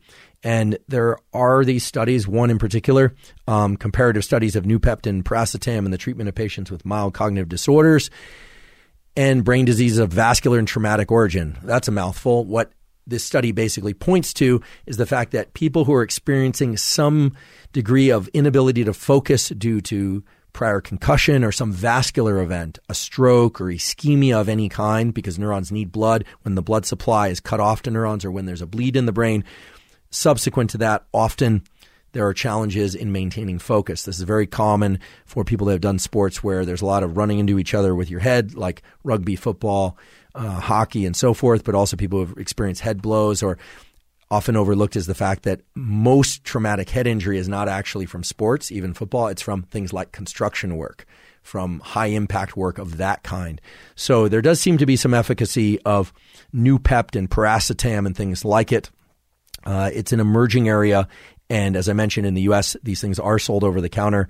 Again, you have to figure out if it's right for you, but they are beginning to show some promise, and I'm intrigued by them because of the way that they tap into the cholinergic system, which is both directly involved in focus and the ability to focus, but is also important for things related to age-related cognitive decline. So a decline in cholinergic transmission, or acetylcholine as we call it, in the brain is one of the things associated with cognitive decline. And it does seem that increasing cholinergic transmission can offset some of that cognitive decline, and perhaps even more so in conditions such as vascular damage or concussion to the brain. If you're interested in atypical treatments for ADHD, compounds to improve focus, and related themes, and you like reading about this stuff, there's an excellent review article that I can refer you to. It's by Ahn et al., AHN. It was published in 2016, so it's a little bit behind the times, although it's surprisingly comprehensive given that, which lines up all the various drugs that I've discussed, racetams and Adderall and Ritalin and various forms of dopaminergic agents and cholinergic agents, spells out whether or not they are sold over the counter or by prescription, and really lines them up in all their effects, their drawbacks, etc. I'll refer you to that study. It's available in its full-length form online for free. It's Ahn et al. The journal is Neuroplasticity 2016. Should be very easy to find if you put those keywords in. And while it is a review, it is a very comprehensive review. And if you're really into this stuff and you also want to learn a thing or two about how these things interact with neurofeedback, etc., there's some information in there as well. I know I've already covered a lot of information, but there is one more category of technology for the treatment of ADHD and for enhancement of focus in anyone that I would like to emphasize, and that's transcranial magnetic stimulation. Transcranial magnetic stimulation, also called TMS, is achieving increasing popularity nowadays for the treatment of all sorts of neurologic conditions and psychiatric conditions. It is a non-invasive tool. It involves taking a coil. It's a device with a coil that's placed over particular locations in the brain and then sends magnetic stimulation into the brain. It can actually pass through the skull without having to drill through the skull. And nowadays can be used to both lower the amount of activity or increase the amount of activity in specific brain areas. Its spatial precision is not remarkable. That doesn't mean it's not of use, but it is not a super fine-grained tool, okay? It's not a cannon, but it's also not a needle. It is somewhere in between. It can direct the activity of particular brain regions at particular depths. And as I mentioned, it can increase or decrease that activity. So for instance, I've had a TMS coil placed on my head, not for therapeutic purposes. Even if it was, I wouldn't tell you, but rather just for, well, I'm a neuroscientist and I worked in a lab with one for entertainment, exploratory purposes. Please don't do this at home. It was placed over my motor cortex, which generates voluntary action. And it was a coil that at that time could only inhibit neurons. And so what I was doing is I was moving objects around on a table just like I am now. It was actually a pencil, not a pen. And I was tapping the pencil, and then the TMS coil was turned on. And for the life of me, I could not move that pencil, okay? Because it was inhibiting my upper motor neurons in the portion of my cortex that controls voluntary activity. As soon as the coil was turned off, I could return to tapping the pencil again. Nowadays, it's possible to stimulate motor cortex or any area of the brain with some degree of precision that could create the impulse to move without actually making the decision to move. So you can literally engage certain neural circuits and therefore behaviors and certain thought and emotional patterns by way of transcranial magnetic stimulation. This has far-reaching and vast implications, as you can probably imagine.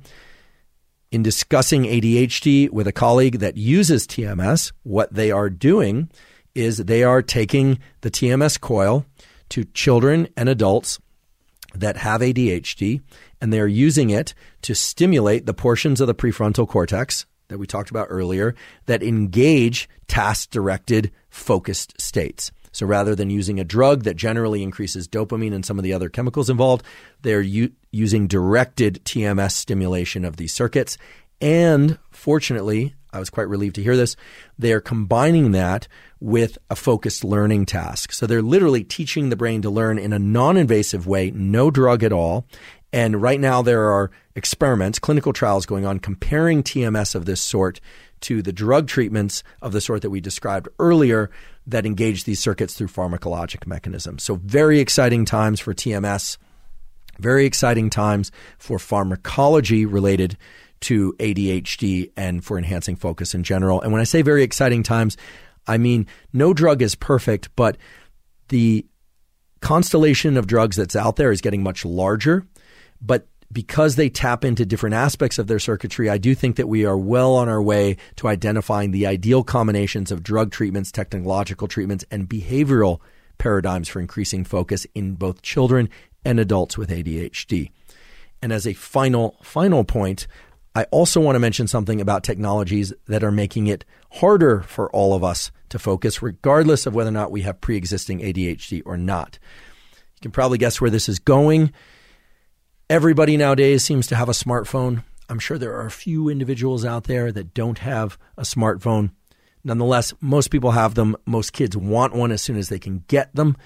And they are small. They grab our attention entirely. But within that small box of attention, there are millions of attentional windows scrolling by, right? So just because it's one device that we look at does not mean that we are focused. We are focused on our phone, but because of the way in which context switches up so fast within the phone, it's thought that the brain is struggling now to leave that rapid turnover of context, right? Many shows, many Instagram pages, many Twitter feeds, many websites. Basically, the whole world, at least in virtual format, is available within that small box. Unlike any other technology humans have ever dealt with before, even though there are trillions, infinite number of bits of information in the actual physical world, your attentional window, that aperture of constriction and dilating that visual window, is the way in which you cope with all that overwhelming information typically. Well, within the phone, your visual aperture is set to a given width. It's about this big. Typically, the phones seem to be getting bigger, but nonetheless, it's about that big. And within there, your attentional window is grabbing a near infinite number of bits of information, colors, movies. If a picture is worth 1,000 words, a movie is worth 1 billion pictures. The brain loves visual motion. And so the question is, does that sort of interaction on a regular basis lead to deficits in the types of attention that we need in order to perform well in work and school relationships, et cetera? And the short answer is yes, it does appear so. We are inducing a sort of ADHD. And while the studies on this are ongoing, because prominent use of smartphones really took off right around 2010, and we're only in 2021, long-standing studies take time, which is essentially to say the same thing as long-standing. There are some studies, and one in particular that I'd like to highlight. One was actually carried out pretty early in 2014. This is a study that explored smartphone use. At the time, they called it mobile phone use, but smartphone use and inattention, difficulties in attending in 7,102 adolescents. So this is a huge study, a population-based cross-sectional study. And you will be probably surprised and somewhat dismayed to hear that in order to avoid this decrease in attentional capacity, adolescents needed to use their smartphone for less than 60 minutes per day in order to stay focused and centered on their other tasks. Otherwise, they started to really run into significant issues. So 60 minutes is not much. I have a feeling that most young people are using their phone more than 60 minutes per day. I know I am. I think for adults, the number is probably higher, meaning if you're an adult, I'm going to just extrapolate from what I read in this study. It seems that probably 2 hours a day on the phone would be the upper limit beyond which you would probably experience pretty severe attentional deficits. I'm a big fan of Cal Newport, who wrote the book Deep Work. He's also written the excellent book A World Without Email. I've never met him, but I'm a huge admirer of his work, and I will paraphrase something that he said far more eloquently than I ever could, which is that the brain does not do well with constant context switching, meaning it can do it, but it diminishes our capacity to do meaningful work of any other kind.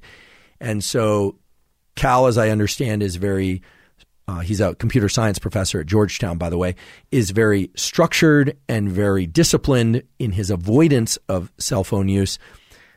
I think we're all striving to do that. I'm not here to tell you what to do, but I think whether or not you have ADHD or not, If you're an adolescent, limiting your smartphone use to 60 minutes per day or less. And if you're an adult, to 2 hours per day or less is going to be among the very best ways to maintain your ability to focus at whatever level you can now. And as I always say, most of the things that we get recognized for in life, success in life, in every endeavor, whether or not it's school, relationships, sport, creative works of any kind, are always proportional to the amount of focus that we can bring that activity. It is important to rest, of course, to get proper sleep, but I stand behind that statement. And I leave you with that study about attention and cell phones and how cell phones are indeed eroding our attentional capacities. So I realize I covered a lot of information about ADHD and the biology of focus and how to get better at focusing. We talked about the behavioral and psychological phenotypes of ADHD. We talked about the underlying neural circuitry. We also talked about the neurochemistry. And we talked about the various prescription drug treatments that are aimed at that neurochemistry and aimed at increasing focus in children and adults with ADHD. We also talked about over-the-counter compounds, the role of particular types of diets and elimination diets. And we talked about interactions between these various features in dictating outcomes for ADHD and enhancing focus in general. We also talked a little bit about emerging neurotechnologies and how certain technologies like the smartphone are no doubt hindering our ability to focus and put us at greater risk of developing ADHD at all ages. I do acknowledge the irony and somewhat the contradiction of doing a 2-hour plus episode on ADHD if indeed people who are watching this have challenges with attention. I want to emphasize that this podcast, like all of our podcast episodes, are time-stamped for a specific reason. They are designed to be digested in whatever batch one chooses, right? You don't have to watch or listen to the entire thing all at once. However, if you've gotten to this point in the podcast, I want to thank you. I do hope that you've learned a lot about this condition. I hope you've also learned a lot about your own capacity to focus and things that you can do to enhance your focus. We even talked about a tool that takes just one 17-minute session to enhance your ability to focus thereafter, presumably forever.